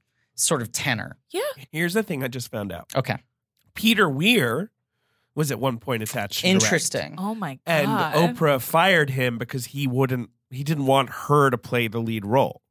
Which, like, Weird. Peter, relax. Like, let Yeah. her play the lead role. She's a great choice for the Exactly. lead role. Seems like a weird line to draw. Maybe Yeah. he just thought, like, she's going to be the boss. I won't be able to direct. Like, maybe he was just worried about, like, power balance stuff. But, like, it's her movie. Yeah. But that's the thing. This is kind of her movie. It is. Yeah. I do think Demi is, who has always been, like, a big collaborator. That's what I was going to say. Maybe is another like, reason she let's hires him is he channel- is a notoriously collaborative filmmaker, and she knows that ultimately she wants final say on this movie. And I mean, everything that she's doing, the way that she's shot, the way that she's framed, she's great. She's great. Yeah, I feel. I think she's really good. Yeah, Yeah. I She's think, it's a very sad performance Yeah. in all the right ways. yeah. but it doesn't feel It doesn't feel self-pitying. like it a doesn't bunch feel of bullshit. showy. Yeah. I mean, I kept on thinking about She's like, good in The Color Purple too. As we said, she's basically good She's whenever she's in something. fantastic in The Color Yeah. Purple. Loved her in that. I- Which I'm- Danny Glover is opposite in that. Yes. He's scary. Right. Glover. yeah, he Right. is. Yeah. I'm always fascinated by the phenomenon of movie stars who have another day job Yeah. and just occasionally decide to be movie stars. Because in more recent years, as she's dropped into things like The Butler or Selma, No, right. she's always good. yes. You're And- like, oh, and you never are like, that's the most like one of the most famous people on earth, No. which is tough because she's very famous. And even like Wrinkle in Time, where she is bug nuts, well, and she's the very movie large. is insane. She's humongous. 100 feet tall. Right. You never like you have to pull yourself out of the film to remind yourself it is weird that I'm watching Oprah be the size of 7 buildings. She's kind of well cast in that because they're supposed to be like Yeah, no, superstars in that weird way. I'm a Wrinkle in Time apologist. I really, really like that We are. movie. I don't know what Griffin thinks exactly, but we are both definitely Wrinkle in Time. We're intrigued by a Wrinkle I'm fascinated in Time. by it. I truly could not make sense of it. I have no value judgment of that movie. It's a very interesting movie. I really, really loved it, but I also saw it. I saw it at Alamo Drafthouse with a bunch of adults, it was so weird to see that many Yeah. adults there. Like, I have 3 little sisters, so when I go see kids' movies, I'm like, am I going to buy this DVD for my sisters? So that's why I'm So you there. didn't see it with Right. them. You were like pre-screening. Yeah, it. Okay. yeah. And so it was just like to see all these adults there for like a pretty late screening of Yeah. A Wrinkle in Time. I was just like, and then they were mad the entire time that it wasn't what they thought. I was just like, this It's a is challenging weird. film. I It's a very strange film. I saw it at a theater where it all had those close-ups. it had clearly been bought out like 40% of the audience by a church group. And I saw Sure. like a weekend matinee. Right. And it was at the Disney Theater, the El Capitan in LA. Okay. Where before the movie they had an organist play a medley of songs. Sounds nice. And they did a laser like indoor planetarium show Okay. where they like projected stars. Oh my It was very God. bizarre. And the movie had been out for like 4 weeks. So there was like all this pomp and circumstance to like an 11 a.m. like Sunday screening. Wow. That was mostly children and like amazing. group leaders. Yeah. Yeah. It was Sounds very like a nice bizarre. audience. It was a nice audience. They were very into the movie. I just couldn't. It is such a bizarre film in so many ways. Yeah. Yeah. Wonder why. It definitely is. Love Zach Galifianakis in it. I think he's great. He's in it. good. Yeah. Love Yeah. Pine in it. Yeah. I like Pine in it. No, I mean Pine is like I feel like the moment where he was. What was it? It was like the Oscars. They were doing a song from when he Selma, cried at and he Selma. was crying. I feel like it sent a signal to Black people, including me. We want this man here. Like, I literally remember him being hired by Ava for like Yeah. almost yes, because he directly just like after had that. this like, oh yeah, he used to date Zoe Singletary. Kravitz, Yeah. and now he's crying. And Jourdain, what is the common thread between the Selma moment and Wrinkle in Time? He's got that hot ass gray beard. He really does. He looks so He hot. looks so fucking good. He Yeah. should. I assume in Wonder Woman 2, 1984, he's just like plucked out of time, or he's in her brain or something. But like, what if you updated him with a little beard? I know. Right? You gave him an update. I would love that. Exactly. That'd be so good. Yeah. This I also love that he's Spider-Man in Spider-Verse. He's good Spider-Man. Yes. Where Yeah, they're like, he's who's the- like, The Paragon. one who dies. Right. Yeah. What were you gonna say? Sorry. So no, I was watching when I was rewatching the end of this movie this morning, just so that it was like fresh in my mind. Yeah. I was thinking so much about. Have y'all seen Atlantics? Yes. Yes, I was just thinking so much about Another ghost story. what Maddie Diop could have done with the material. I think like if this movie was made now, she's the person that I would want to do it. Absolutely. That is the weird contradictory. that movie has that like- kind of tactile ghost stuff too. Yeah. Yeah. Well, I was gonna say it's the weird contradictory nature of like it feels like the best adaptation of this movie. I mean, you were saying miniseries, but I feel like the best adaptation of this movie is probably the ultra low budget one, where you have to get very creative with limited resources and make something that is more expressionistic, Yeah. you know, in that kind of way. The stuff I like most in this that's more movie is muted, like yeah. when Yeah. Danny Glover shows up on the porch. Yeah.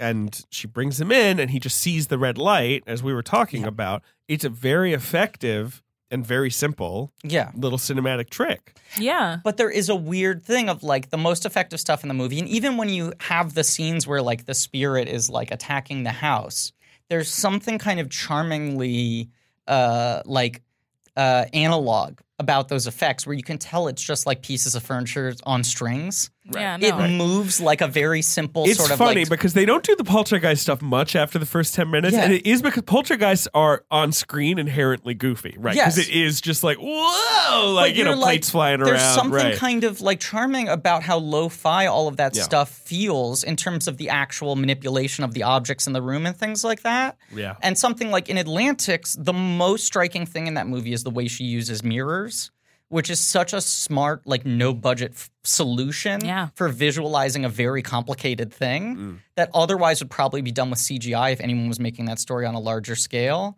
And it's that thing where like this movie shouldn't cost that much, but also you look at it and there are two massive movie stars in it, right? In every scene. And their costumes look so expensive, and they're very expensive Costumes, the recreations. Oscar-nominated costumes. Right. Yeah. And the Colleen house, Atwood. I mean, all these elements in the film that are supposed to look very ramshackle Yeah. are ramshackle in a very expensive, bespoke way. Yeah. You know? That's a problem that I It does have with that it. like 90s Oscar Well, 'cause, movie like- kind of sheen. Yeah. Reading the book, I think a lot about the feelings, and a lot of the conflicts are internal. Like there's the sense that Denver and Sethi want to be haunted, and then Right. when Paul D comes, he gets rid of that haunting. And the reason why Denver does not like him is because that thing that she had that she somehow made her feel less alone isn't there anymore, and there's just a man here instead. Right. And I feel like a lot of that stuff That dynamic is kind of excised. that and, Yeah. and I Yeah. think that dynamic is the root of the story, and Right. it gets excised for stuff that I don't think necessarily works. Denver is just not a character in the film until she needs to be. Until the latter half, until Yeah. the sort of the scene with her And Denver grandma. is the driving like thing in Right. the book. Right. Like how she reacts to things, her relationship with Beloved, when she realizes that Beloved is actually her sister. That scene's pretty excellent Yeah. on Elise's part. Yeah, and so Yeah. there's all that stuff. And then of course like Sethi's kind of like internal thing is this idea of like she wants to be happy, but she almost doesn't feel like she deserves to be happy because of what she's been through. Yeah. And so, like, a lot of that internal stuff, I almost feel that Demi, I feel, gets at in other movies. He has trouble getting at it in this movie. I think he was probably very tentative about his position as a white man making this film. I think he has talked about that he was like sort of intimidated when she offered it to him and had to be talked into doing it because he didn't feel like he was the right person to tell the story, and only eventually signed on because Oprah was so adamant that she thought he was. So I think, especially if you're trying to get at the internal life, you know, and it is such a specific internal life that is so specific to like a culture and a history and a place and an existence that is so outside of his own. I think he probably was afraid to tiptoe too much into it. I think you're right that probably the best version of this movie is a little more abstract with that, because Toni Morrison is a writer who is so much about the internal life. And that is a thing that is very hard to translate literally into screenplay. As you said, like the flashbacks are mostly just painful. I don't like the sort of super saturation that he does and all the, you know, like the kind of like, can you tell this horrible past is coming back to the right? Like it always feels way too like sort of obvious, and I don't know. Yeah, I mean, I have this issue a lot with like kind of like the way that slave narratives. I'm kind of the opinion that most slave movies are bad just because I don't feel like we've found a good way to make a good one yet. And yes, I include 12 Years a Slave in this. I think it's bad. So it's weird. It was kind of making me think of the flashbacks because I recently watched the Nate Parker Birth of a Nation. Saw you tweeting about this. Kind of reminded me of that. That movie stinks. It's no offense to it. Real bad. Offense to it, I suppose. It's real bad. Yeah. You were also saying that has this a movie that was made cheaply. Obviously, it was an independent film, but also has all those annoying tricks of like dialing up the saturation or things like that, just to convey like this is grim and brutal, and hot and sweaty and things like that. Yeah, I just feel like there's something more like the way that Seth describes Sweet Home in the book, and this idea of like, you know, on the one hand, she's getting to have like a little bit of joy. On the other hand, it's like a terrible situation where she's dealing with these traumas. And there's so much conflict in the way that she recalls that time. And I don't catch any of that conflict in the movie. Yeah, maybe it's partly the Oprah problem or whatever. It's what you sort of have to contend with, is that she's sort of becoming the main character. Right. Partly it's just her superstardom. And I don't, you know, what...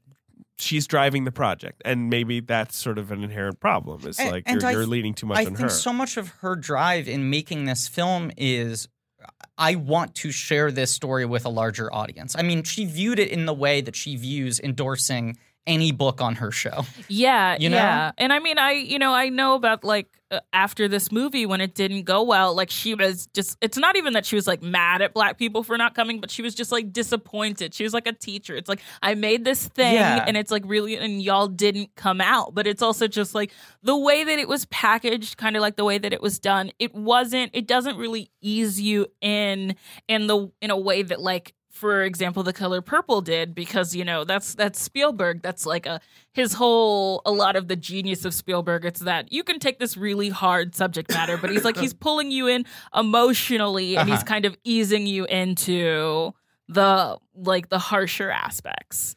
Yeah, I mean, she's talked about when this movie came out and bombed, it was the only time she has ever experienced depression in her life. Well, not the only, no.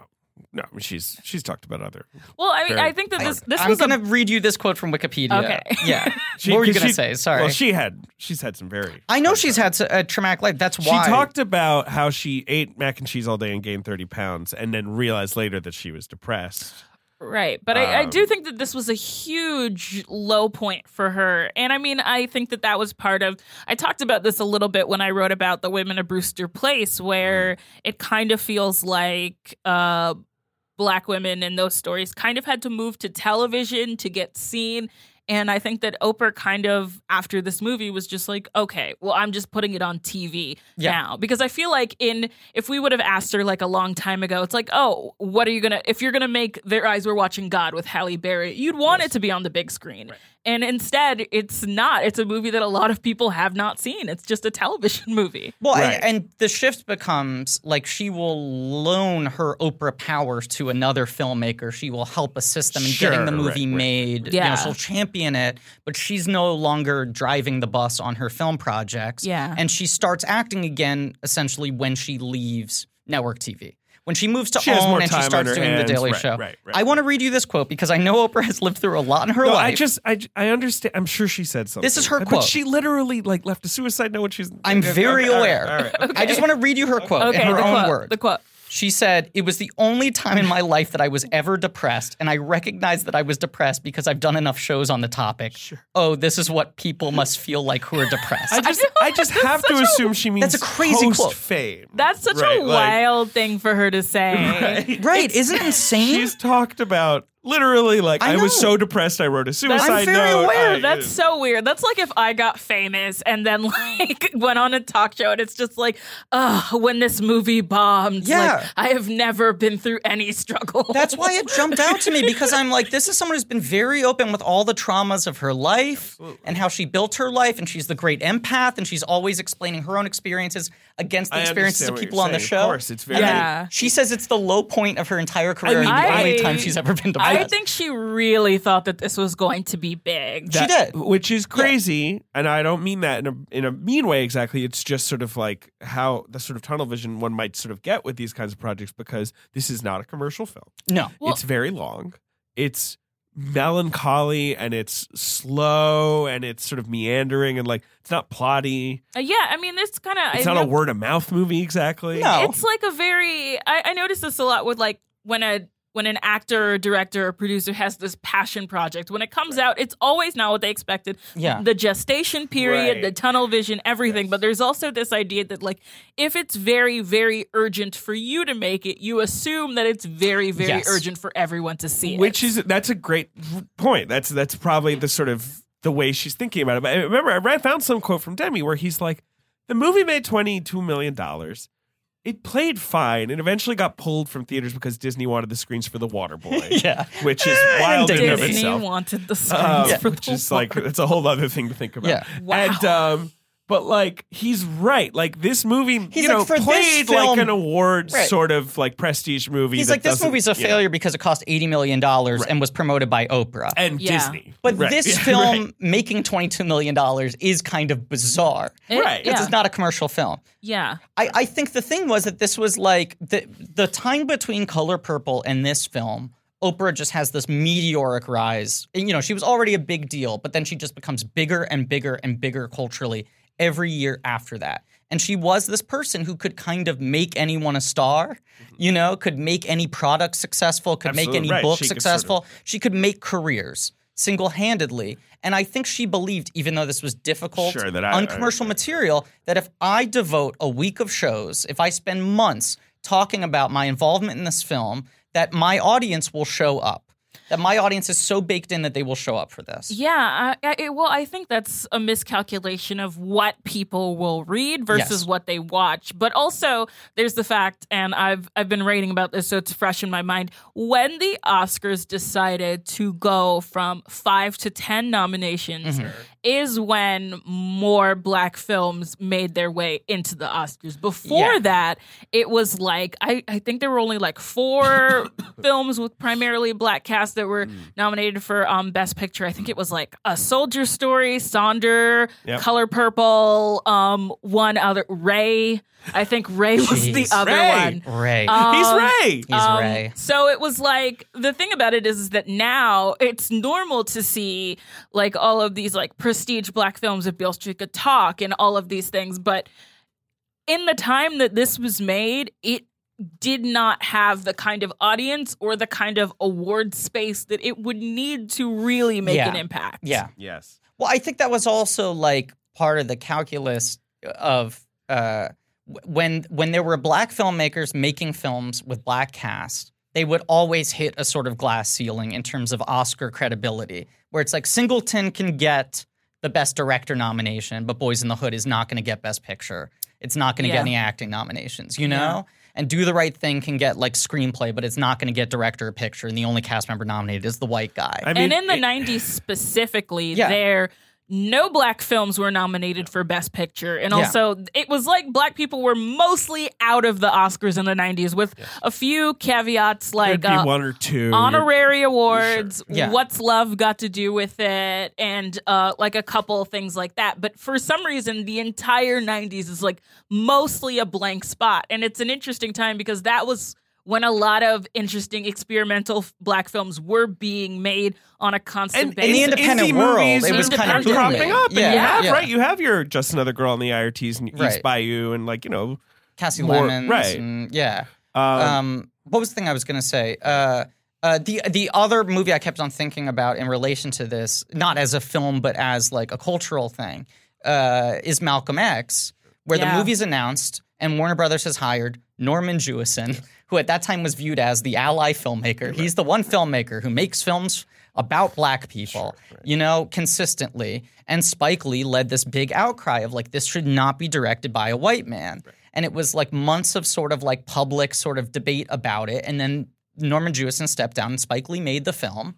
And the film was fairly successful, but it also was like viewed as, oh, it's a Denzel thing. And it didn't get the other Oscar nominations that it seemed to get. It was him very deliberately trying to make a big prestige movie. Right, a about big prestige famous movie. person. But there was always that ceiling. And to some degree, Oprah, who is a very canny businesswoman, I wonder if she thought you need a white director with a proven Oscar acceptance track record to be able to permeate that world. Well, at that's this what point in happened with time. Color Purple, so Yeah. I understand why right. she would think that. Right. And she got an Oscar nomination, of course, and yes. Yeah. Let me read you something I found. I found a sort of summary of the coffee table book. Okay. So there's a point at which apparently Oprah, her acting style is, very empathetic and very, right, like sort of, emotional. She's an emotional actress. And as Demi diplomatically described, quote, if Oprah had any work to do, it was to not confuse her empathy with how Setha feels. There was a scene in which Setha described what freedom feels like. Demi was shooting around her and then sat down with Oprah and said, like, we're going to turn the camera around and shoot Danny today. And we'll do you tomorrow. Mm-hmm. And Oprah was like totally crushed because she's like, I know I'm blowing this. Like, I'm fucking this up. Uh-huh. Like, Demi was trying to be like sweet about it, but like Oprah could tell like they were kind of like, she's not figuring this out. She's just being Oprah initially. And then Toni Morrison came to set and watched one scene and said, why are you playing angry here? That character's not angry in this scene. Like she's just watching Oprah and she's like, this isn't how I wrote this. Yeah. And Winfrey freaked out, went to her trailer and like started crying and was like, Toni hates me.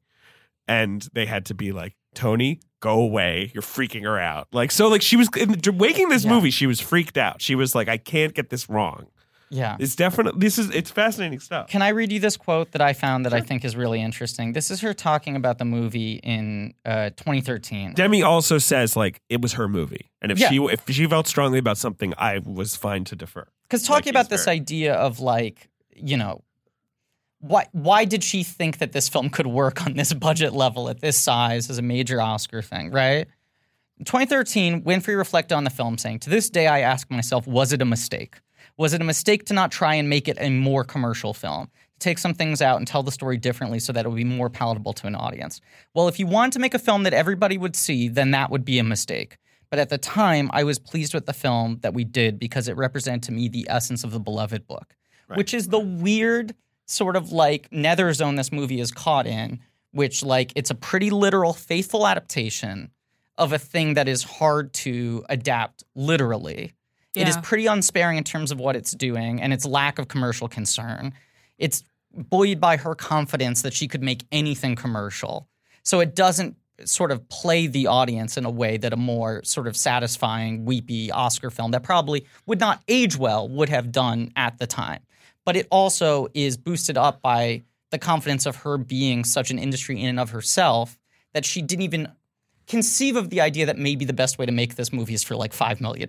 Right. Even if it is with Demi, to not burden it with that sort of pressure on itself. I mean, another thing I kept thinking about watching this is the unmade Lynn Ramsey Lovely Bones, where she talks about so much that she read that book, she loved it, she bought the rights herself before the book became a big hit, and spent like 8 years trying to make that film in her like sort of Netherlands of her career after Morven Caller, and was pretty close to getting it made. Yep. And then Peter Jackson read the book and went, I want this. And Alice Sebold, like, you know, ripped up the contract and was like, well, he's Peter Jackson. We have to let him make it.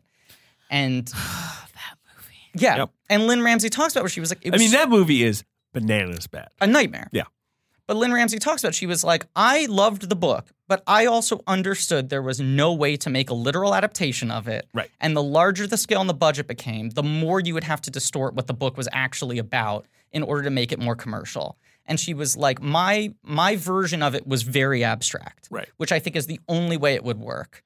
And Peter Jackson talks about when, like, making the film, like how many of his decisions were business minded. He was like, well, I love this book, but obviously that doesn't work in a movie that costs $100 million.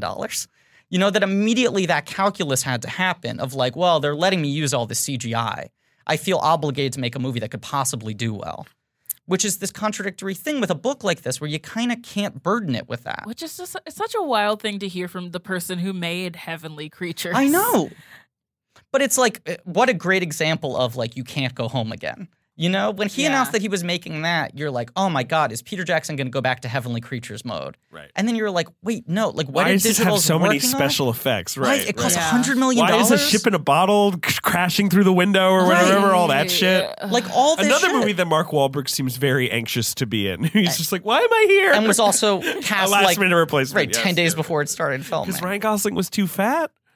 Well, he got fat to make up for how young he felt he was. It was one of those things where people were like, I heard he got fired because he gained a weird amount of weight. And then people were like, no, he didn't. And then like a year later, they were like, yeah, no, that's what it was. It was really weird. He felt like he was too young. Peter Jackson was like, I think you're the guy. Right. He gained a lot of weight and made himself look shitty to try to look older. Right.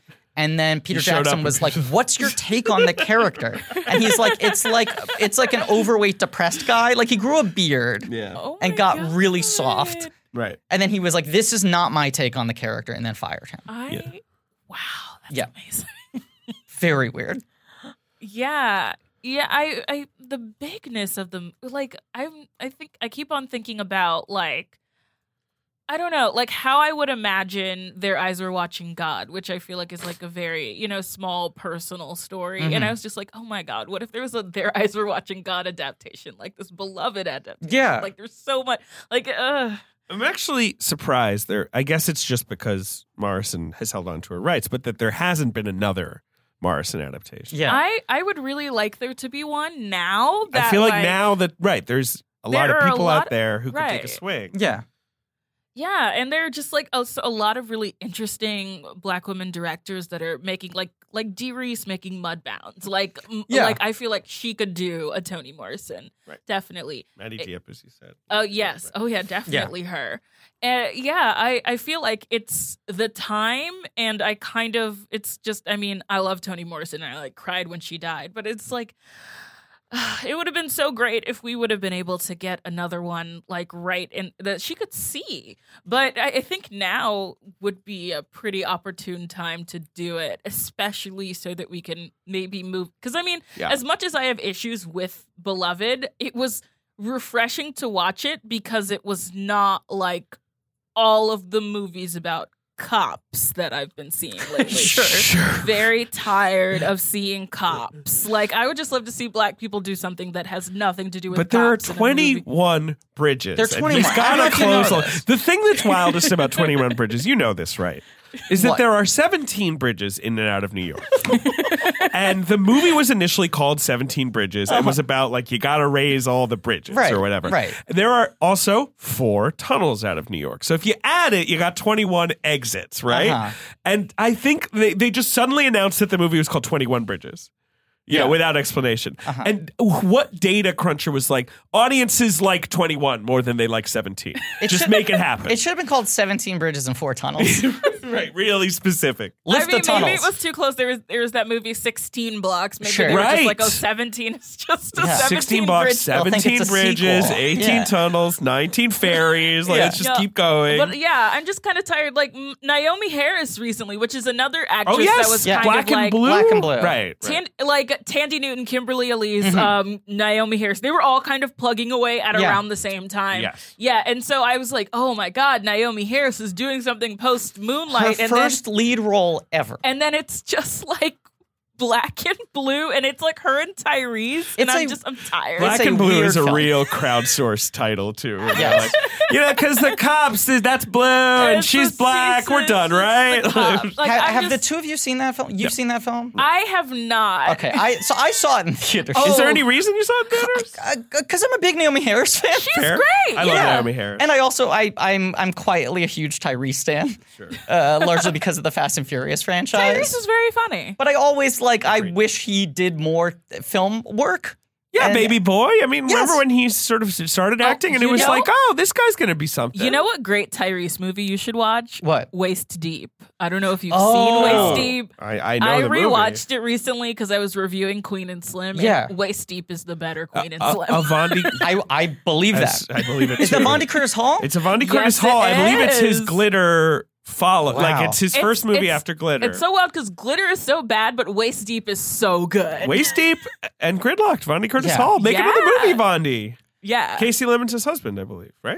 yes, is it? yes, Wow. he is. yes. I want to say I kind of like Black and Blue. Fair enough. Oh, is it good? It's kind of good. Okay, well, I'm gonna watch it. I was just like, I mean, I'm was- going to watch that shit on HBO. If I I'm was gonna just watch it. tired. You know. I was just like, okay, I'm going to the movies. I'm gonna see this thing about a cop again. Yeah, totally. But like, it's good to hear that it's good. It's not great, Sure. but I Is- think it's a pretty but interesting Wasn't balance there also between just yes. if we can just keep talking about black actors who like fully prove their bona fides and then get ignored by Hollywood. David Oyelowo. Yes. Also, didn't he have a cop movie this year with like time travel or something? Yes, he Don't did. Let It Go? was called Don't Let Go. Right, with Storm Reed of Yes, yeah. Wrinkle in Time. Blumhouse is so weird. Well, they'll like do a big rollout for certain movies, and they're just like, you have to see this. And then Yeah. there's stuff like Don't Let Go, where Blumhouse is like, well, here it is. Anyway, I think it premiered at Sundance It was with a different title. and it was a very different cut. it was called Relive when it was at Sundance. from the director of Mean Creek. That's Oh, true. yeah, that is I did not know that. Everything about that movie's weird, and it was like a weird The movies. Blumhouse dump that also wasn't released by Universal, which almost every other Blumhouse film is. That's weird. Yeah. The other thing that guy made was a movie called The Details, which has a poster where a piano is going to fall on Tobey Maguire's head. Oh, yes, I've Yep. seen that one. You've seen this? Yes. This does not seem like a real movie. I watch a lot of not real movies. Like, and this What's seems in like you the would put the piano? DVD and the DVD would be just like It's- playing trailers and you keep pressing menu and the DVD's like cannot perform function. You're like, come on, where's the movie? And it just would never play. Well, it's one of those things where like Tobey Maguire is like playing against type as a dick, but then when you find out that he's kind of like a dick in real life, it's like, oh, is he Sure. playing Sure, himself? sure. Not as interesting. Yeah. Tobey Maguire, Elizabeth Banks, Dennis Haysbert, Ray Liotta, Kerry Washington, Well, it's Laura one of Linney. It's one of those like, you know, there are those indie movies. I feel like at the beginning of Sundance, it was like throw a bunch of actors in a thing and we're gonna all watch it. But now it's like throw a bunch of actors in a thing and nobody's gonna watch it. Right. Yeah. Like, In a And then way, there'll the- be 3 that they do, but most Right. of them they don't. But the more Yeah. big name actors in a Sundance movie, in a way, the more it's signaled that it's probably a turkey. Yeah, You I want one with 2 really good performances. yeah, I'm thinking of one like called like Butter, where it's something Yeah. about like a yes. I remember Oh, butter. yeah. It's about Yeah. a butter sculpting competition. It was like a Yes. blacklist script where That was- everyone in the cast was like a huge name. That was Yes. very much Yes. one of those the Happy Texases, right? Right. You know, where Yeah. it's like coming out of Sundance or Telluride or whatever, and people are like, "Oh, this is no, this is good." and like Hugh Jackman's the 5th lead. yeah, he's the. I think he's the and. I think he got an and. I mean, I pretty feel like the crazy. only recent movie that I can think of where it's like throw a bunch of people in and it's good is like Logan Lucky. Love Logan. I mean, great take. great movie. Soderbergh's good at that though, and when he puts a lot of people in a movie, it's an eclectic bunch. Like it feels like he's curated pretty well. Right. The cast. Yeah. Loved Daniel Craig's fake Southern accent. Didn't realize that the fake Southern accent is just his thing now. He loves it. He loves to put it on like an old smoking jacket. Like Foghorn Leghorn. Yes, he does. And I'm from Georgia, and so I'm like a cop of like Sure. Southern accents. I'm just like, what region are you supposed to he be gets from? away with it by just being. He's so strange. He's and so he, weird. and he commits to it so much. Right. And I also think that he's tired of being boring. I feel like that's Yes. his new thing now. I think No he's just like, I never want to be James Bond if I can help it. I want to be as goofy as I wanna be possible. funny. I Yeah. want to be funny. Here's some other things about Beloved I want to tell you guys. Can I ask that just one didn't know. question very quickly about Knives Out before we move on? All right. Why doesn't he have a mustache in that movie? I don't know. Maybe they put one on him and it looks terrible. He's looked good with a mustache before. He should have a mustache Right? in that movie. Yeah. Watching it, that performance needs a mustache. Yes, Maybe. it Do you think does. it's It's my biggest just criticism because, of the film. Well, do you think it's just because then it's too Poirot-y? Like it's like, what's Poirot famous for? The stash. Maybe you could give him a different mustache. Sure. I'd settle for a beard or a goatee, a Van Dyke. But you remember how, like, obviously Poirot, he's got the mustache, Yes. and then like Finney, when he does it, he's got the little mustache, Very net. curled, right? yeah. And then so Branagh was like, rather than scale back, we're scaling up. Two Like mustaches. my mustache is right. It's exactly a double layer mustache. Yes. So maybe they saw that and were like, no, we can't top that. My Right, biggest complaint with Knives Out is I'm watching and I'm like, that is Daniel Here are Craig. some- He needs a mustache. here are I some- need to have that face a little hidden. Here are some Beloved facts. Okay, Beloved Lauryn facts. Hill was the original choice to play Beloved. Interesting. And had to drop out because she was pregnant. Lauryn Hill, often pregnant, obviously had several children that in would this be time. that would have been And a this really is sort of interesting take. It would have been. She's great in like the few movies that she's in. Yeah, she is. And this is sort of the end of Lauryn Hill as like a major star before is when she she sort of begins her sort of disappears. public Yeah. recluse kind Yeah. of right. yeah. Let's see. Right. This was right at the time where she was at the top of the world Yeah. before she sort of pulls away. from it. Sister Act 2. Great She's great in Sister Act Yeah. 2. Is Sister Act 2 better than Sister Act 1? I Is think that one of those? I think they're different movies. They're different movies. I've only ever yeah, seen just two. like different tones. Yeah. Okay. Yeah. Okay. Rachel Portman did 2 scores for the film, and one of them was entirely thrown out. Wow. I don't know. Okay. I don't have a lot here. That's Yeah. actually all the trivia I found. All right, fine. Tak Fujimoto shot it, of course. Yeah. Demi's the usual guy. Gary Goetzman. I don't know. It came out in October. It made a little bit of money, got an Oscar nomination, and that was that. It is Yeah. kind And of crazy. Oprah ate a lot of mac and cheese and felt really bad. Right. She said, I mean, we'll get to the box house. She said that I've never had a child, and this is the closest thing I have Right. to a child. and that she ate Which 40 is a pounds wild of thing mac to and say cheese. about a movie that Yeah.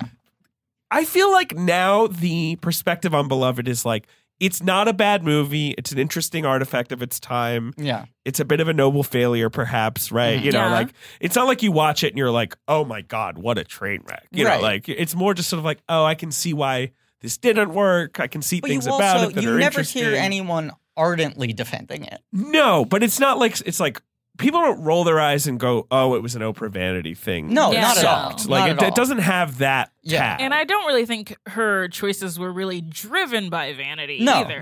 No. Uh-huh. No, I think she just didn't know how to make something small at this point. And Yeah. I think she wanted Toni Morrison to have an adaptation that big. Yeah. You know, Yeah. I think there was a certain nobility in her saying this needs to be a major film. This needs to be a major studio picture. Yeah. But then you watch the movie and like the second shot in it is a dog being slammed against a wall and its eyeball the falling out of its first few socket. minutes, right, with the eyeball, Yeah. the sort of the milking Yeah. flashback is almost immediate. Yeah, I mean, some of the most intense stuff is very early. The first 30 minutes, you're like, this the is sort a of movie. gushing pee scene. Yeah. Remember that? This is the Silence of the Lambs filmmaker. Like, this is him making the same sort of visceral horror. Yeah. And then I love bugs on a person. I love that trick. Uh-huh. You know, in Candyman, great movie. Uh-huh. When he has all the bees on him, those are just Yeah. bees. Like you can't fake that. Yeah. Maybe now you could, but back then you couldn't. So he just has fucking bees on him. What's the 2000 horror movie where the bugs keep on landing on the woman's eye? Bugs keep on landing? That's on the something woman's- from, like, I mean, sounds A horror horrible. movie I'm forgetting. Mm. I That's think how you just know like she's have to evil. put sugar all over The yourself. bug lands and on then her the bug- eye and she doesn't blink or whatever. I don't Ugh. know. Yeah. Ugh. It's from something. But yeah, it does settle down after that, though. Yeah. Yeah. And that becomes mostly about two people in a house. Two people in reckoning a with house. their past. But then there's the very long flashback sequence with the Lisa Gay Hamilton. No. Well, yes. Yeah. Yeah. Lisa Gay Hamilton is young beloved, but the Is white woman, young, Denver, is not young beloved. I mean, is young playing Seth. Sethi. Sorry. Yeah. She's good, actually. She is, And yeah. and Only 10 years younger than Oprah. It's kind of a choice to have someone play that character. Like, you compare this to The Irishman, right?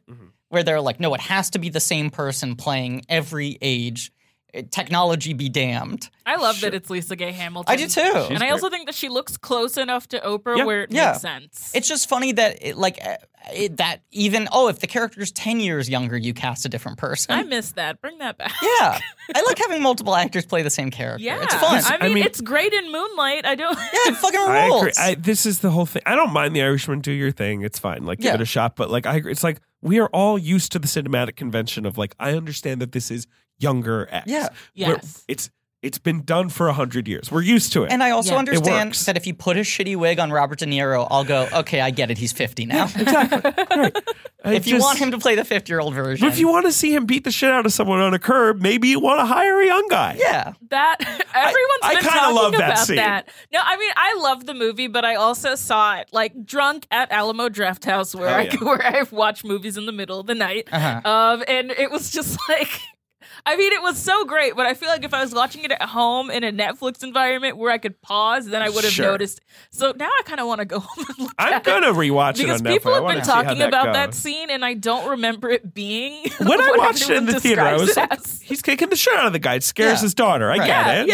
yeah. And then people post the gif, and I'm like, yeah, okay, I see that he's like, a mile off the guy's face when he kicks him, but whatever. But I think that also James Caan punches the guy in The Godfather and misses him. Yeah. I think that speaks to the immersion of watching something in a theater where you're like so involved in the story that by the moment a scene like that happens, you are caught up in the context of the thing and Yeah. you're not as focused on the details. Whereas if you're watching it on Netflix and it's a 3.5-hour movie and you're probably checking your phone a bunch and taking breaks and watching with other people or talking or whatever it is, by the time that scene comes up, you're like, what the fuck is going on? Those are not the shoulders of a 30-year-old man. Yeah. But, yeah, which flashback were you talking about, David? The kicking. The kicking. Kicking. Kick. He's kicking outside the kicks the grocery guy. store. No. The in Beloved. Oh, the Lisa Gay Hamilton Yeah, flashback. Amy The Denver. extended- Amy Denver, Right. the white woman who saves Yes. her. Oh, that man. scene is long Very and long. crazy. Okay.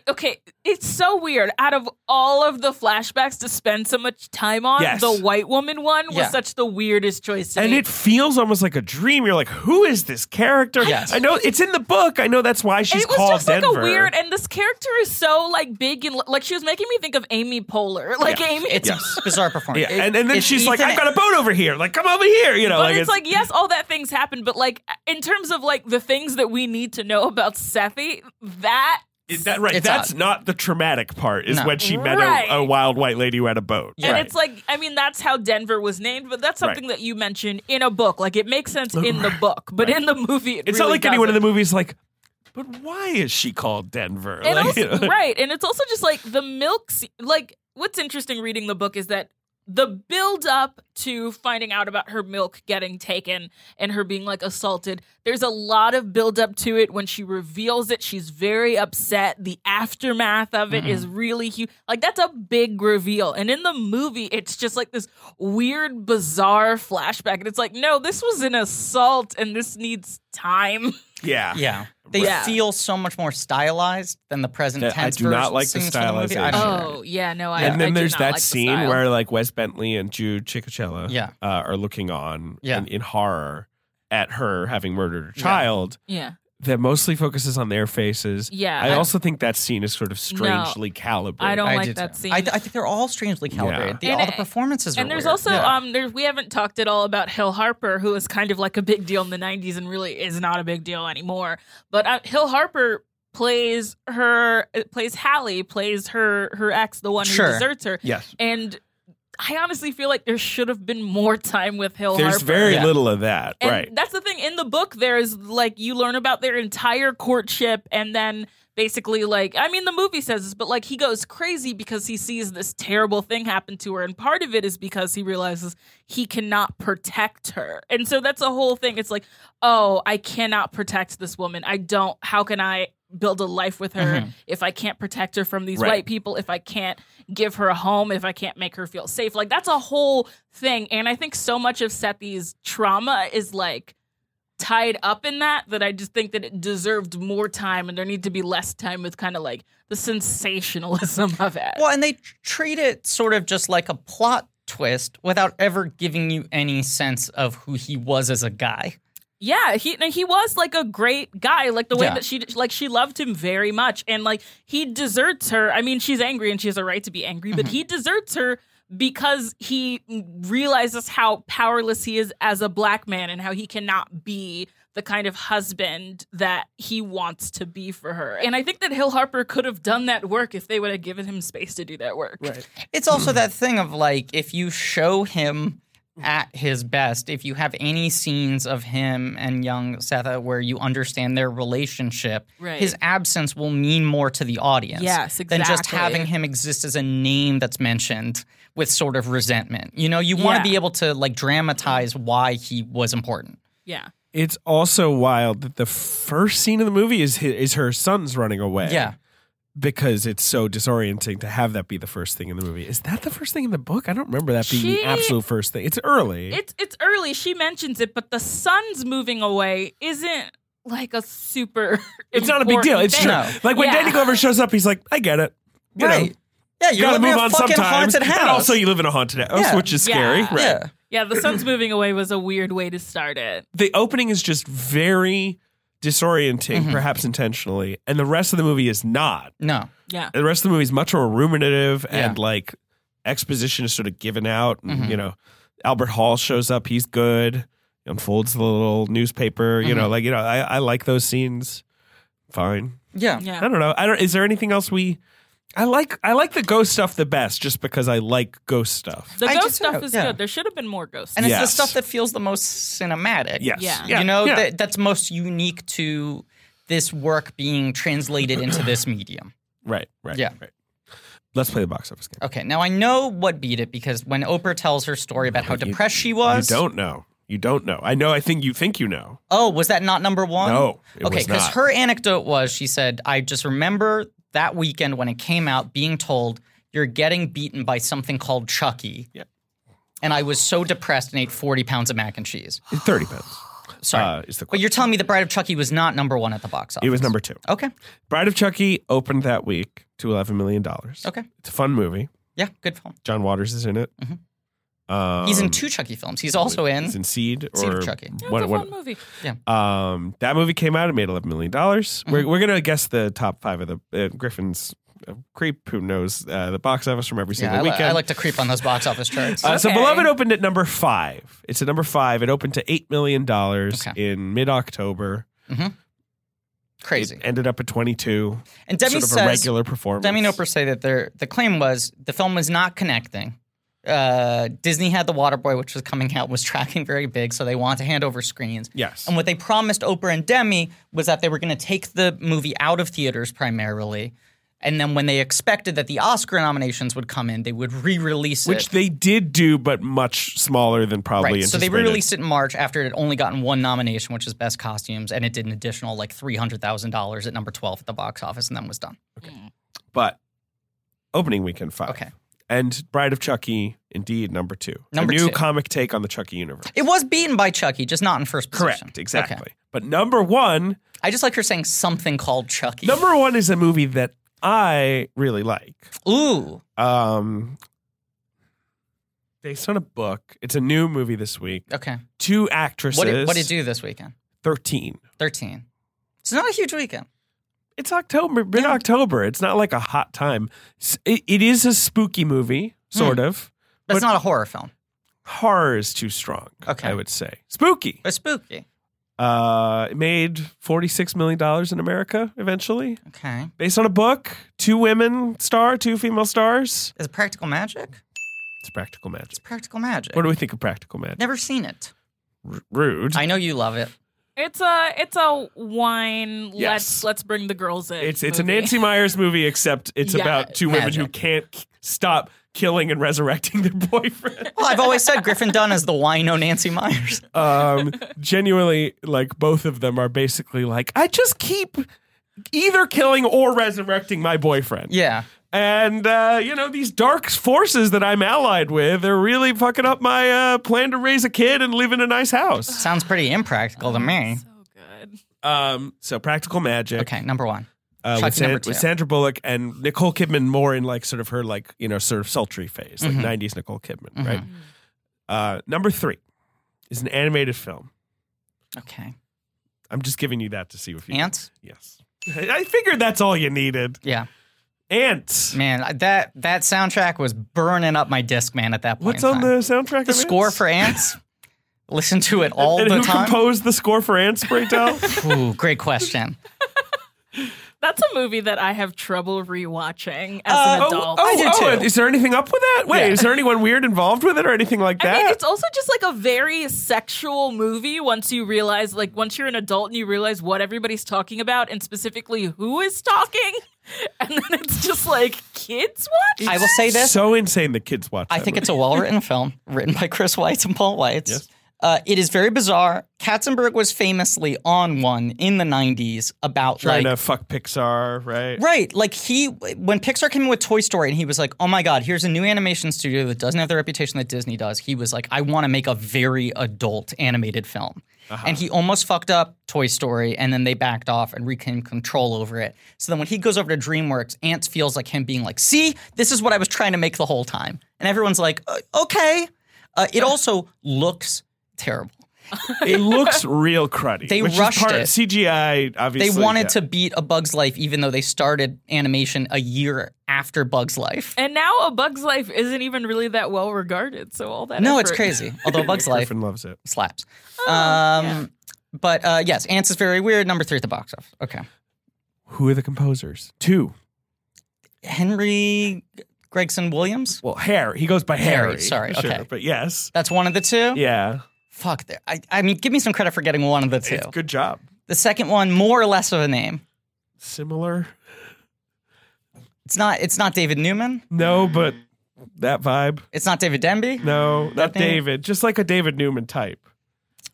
He's still working. He's a guy. He's like a replacement level composer. He's a replacement level composer. You know what I mean? And not to be rude to him, I've actually liked some scores he's done. Has he ever gotten an Oscar nomination? That I'm going to have to look up. Once. For his best score. And then another animated score. It's another animated score. Yes. And it's not a Disney or a Pixar, I would imagine. DreamWorks. Much like this. It's a DreamWorks. Was it Prince of Egypt? No. I heard this is taking too long. It's John Powell. Oh, okay. I was like, this is actually not that interesting. Yeah, it's not that interesting. It's John Powell. He did the How to Train Your Dragon score with all the bagpipes and yeah. stuff. Oh, love How It's to a Train nice Your score. Dragon. That's a good score. That's the thing everyone loves in that movie, right? Yes. People love that score? Yeah. Yeah, you're a total freak. Anyway, Woody Allen's the star of the movie. It's fucking insane. Yep, very bizarre. And but also Sylvester Stallone, Jennifer Lopez, Gene Hackman. It has like a completely Christopher stacked cast. Walken, Yeah. Anne Bancroft, Crazy. Sharon Stone. Everyone's like playing It's about that. ants. So weird. So And weird. Danny so Glover. weird. Danny Glover. And I remember the scene where he has to become like a soldier ant Yeah. and they have to go fight the termites and the termites are like 10 times bigger than them. Yes. And I was like, this is wild. Like, this is kind of grim. Dan Aykroyd and Jane Curtin play wasps. Yeah. But the joke is that they're wasps and also they're wasps. They're like wasps. yes, you sing. Yes. Which is It's a pretty good I choice. remember they actually. eventually get like stomped by a sneaker. It's really weird. The script's pretty good. Number 4 Okay. is a big comedy, huge comedy of the year, action comedy. Rush Hour? Yeah. That's right. That's correct. Yeah. Rush Hour. Running the Jackie table. Chan, Chris Tucker, Tom Wilkinson. Of course. I don't remember who How else do is in Rush you Hour. know these so Oh, they're quickly? sick and disgusting. He's a terrible person. Go right to jail. Yeah. No, he can tell you how he knows. It's actually cute. Well, yeah. My dad loves sports scores. Read them with my brother. I didn't like sports. The equivalent became me and my father reading the box office together every Monday morning before I went to school. That's so It's cute. very burned in my memory because their emotional connection. And it's not mostly what my father and I talk about, but we're still constantly talking about the box office. Although David and I do that now as well. We spend an hour on Texting about the Playmobil Saturday movie. night texting about the box office performance of the Playmobil movie. Oh my, yeah, that movie. That movie. Have you seen it? I have not. Have you? No. I kind of want to now, only because it's belly flopped so hard. I don't know why they decided to make it, especially because like the second Lego movie didn't do well. Well, the second major Right. like if you think Lego of it as the fourth Batman. Lego movie, it makes more sense. Ninjago Oh, didn't yeah. do well. Yeah. Yeah. Only 2 of them did well. Should have Right. stopped at Lego Batman. Lego Batman was great. Lego Batman's a masterpiece. Yes. Thank you for your perfect opinions. They announced this movie right after the first Lego movie got made. Oh my And the God. Playmobil movie has gone through like 6 directors and 27 writers and 4 release date shifts. It's so funny because I didn't know what it was, and I moved in with my boyfriend, and he put like these like little figurines on the bookcase. They're Playmobil? And I took a picture of them and I was just like, Kyle has Legos. And then somebody was just like, a bunch of people are going to get very mad at you that it's Playmobil. And I was like, I don't know the difference. It's just They're little toys. people. Yeah. Little people with faces. Different faces, though. I did not know that they were a thing until somebody on Twitter told me. So Mostly a European thing. I never had Playmobil. Oh, see, I had a ton of them, but I attribute more that to having a European. European mother. A French mama. Yeah. yeah, Yes. Kyle spent a lot of his time in the Netherlands, which maybe I explains think why he that's has where them. they're from. Yeah. Here are some of the other movies. It's just a great 90s week. Okay. Practical Magic and Bride of Chucky Yeah, being figurine famous. 98. Yeah. And Ants. All Yeah. of them. Rush Hour, everything. Yeah. What Dreams May Come. Oh, Robin Williams goes to heaven. Oh, I've seen that And one. it's like a big old gloop. another Lot of big gloops. like passion project sort of Yeah. belly flop. Although it did better. Yeah, it did And Beloved. okay. It's Yeah. a It's- really it's kind of not- a dreary movie. yeah, it Yeah. is. A Night at the Roxbury. Yeah. It's a whole movie. Those mean- guys from the sketch. Yep. A movie Yeah. I loved. I would be scared to rewatch. Who made it? Well, the credited director is like someone, but the actual, I believe the Fortenberry. story now is that Amy Heckerling actually directed it. Right. Yeah. Yes, I've seen. Yeah, the and all the chatter stuff about that. going Yes. on with that. Yeah. Urban Legend. Ooh. What if there was horror about those stories that you hear? I love bad horror franchises, and I can't deal with Urban Legend at all. It's below It's even a little. you're saying. The Yeah. concept is just ungraspable.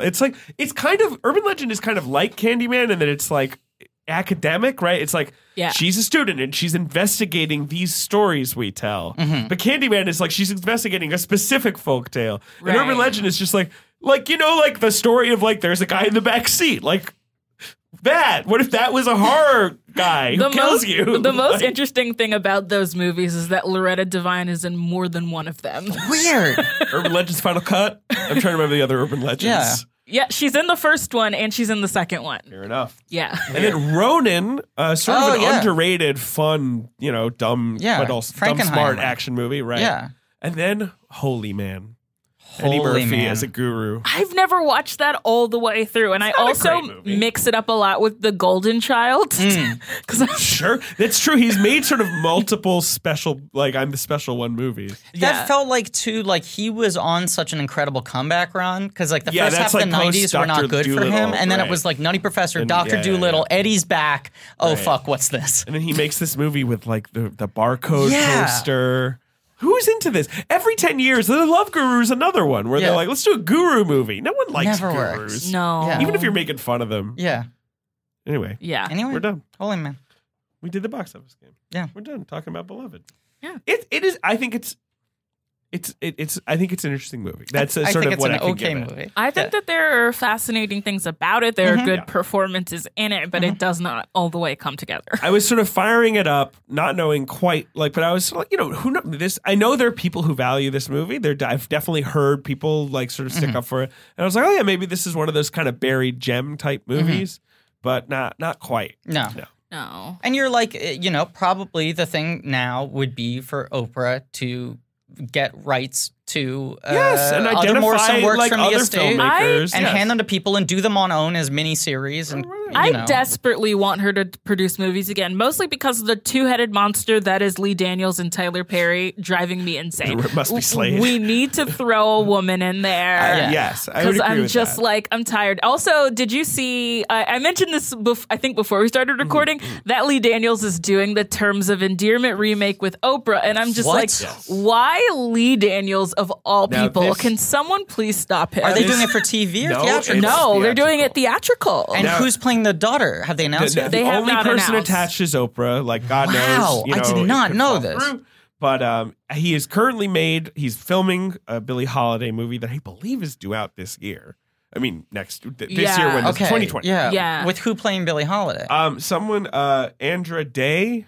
Oh yeah, she's like big in like kind of like theater music circles and Gotcha. stuff like that.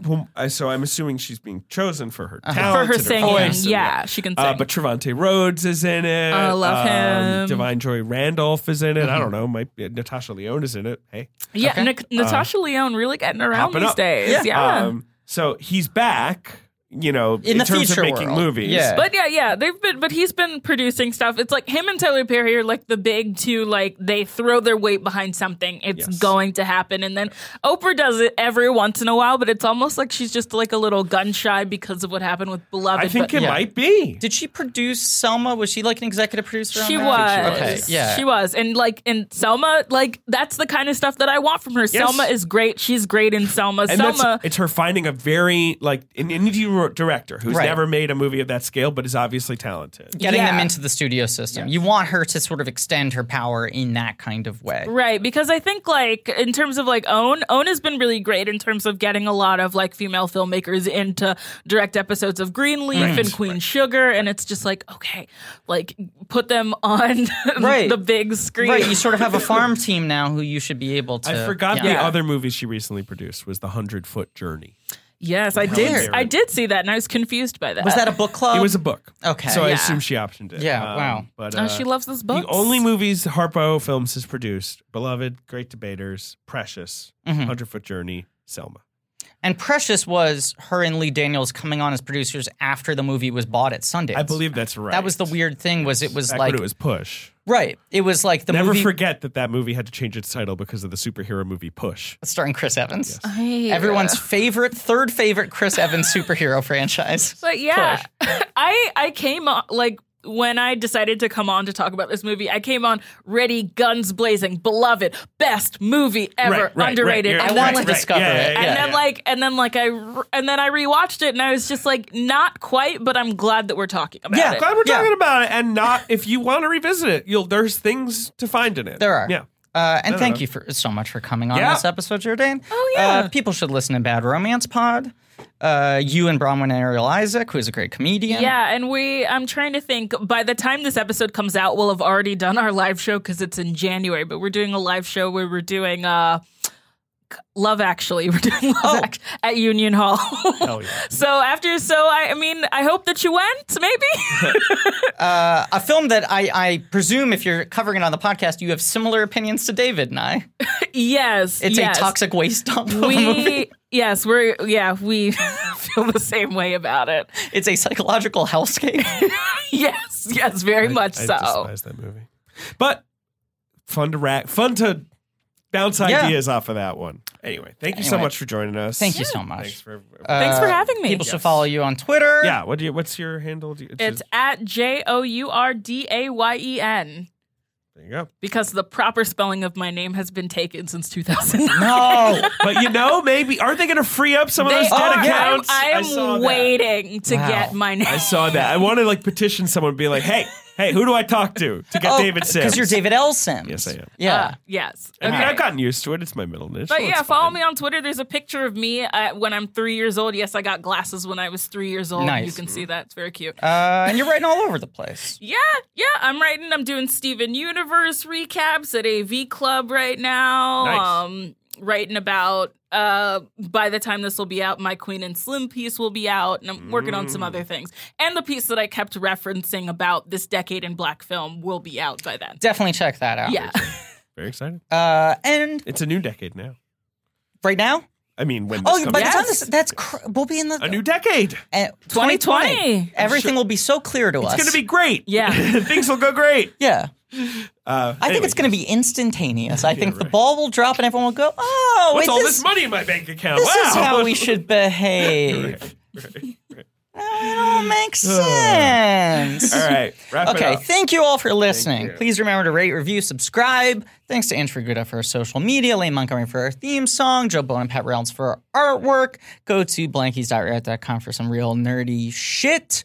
Next week, talking truth about Charlie with David Lowery. Hey, you fooled everyone. I tricked you.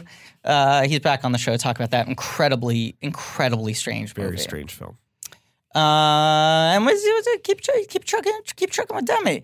Yeah, keep trucking with Demi. Are we on to Toy Story commentaries by this point, or are we still in Star Wars? No, we're still in Star Wars. Check out the Patreon. We're talking wars, baby. Yeah. We're back in the wars. Maybe we're going to Disney World soon.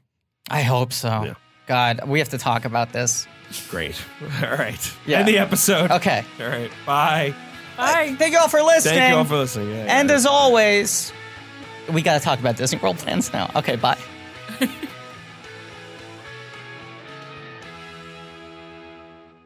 The best thing about that movie is that the girl who sings All I Want for Christmas Is You goes on to voice Marceline on Adventure Time. Really? And that was my introduction to her. Marceline, the Vampire Queen. Yeah. Wow. I met stand. her at Dragon Con and Oh. I fangirled out. Wow. See, I'm a Princess Bubblegum guy myself. Bossy Yeah. round face. Bossy round face. Yeah.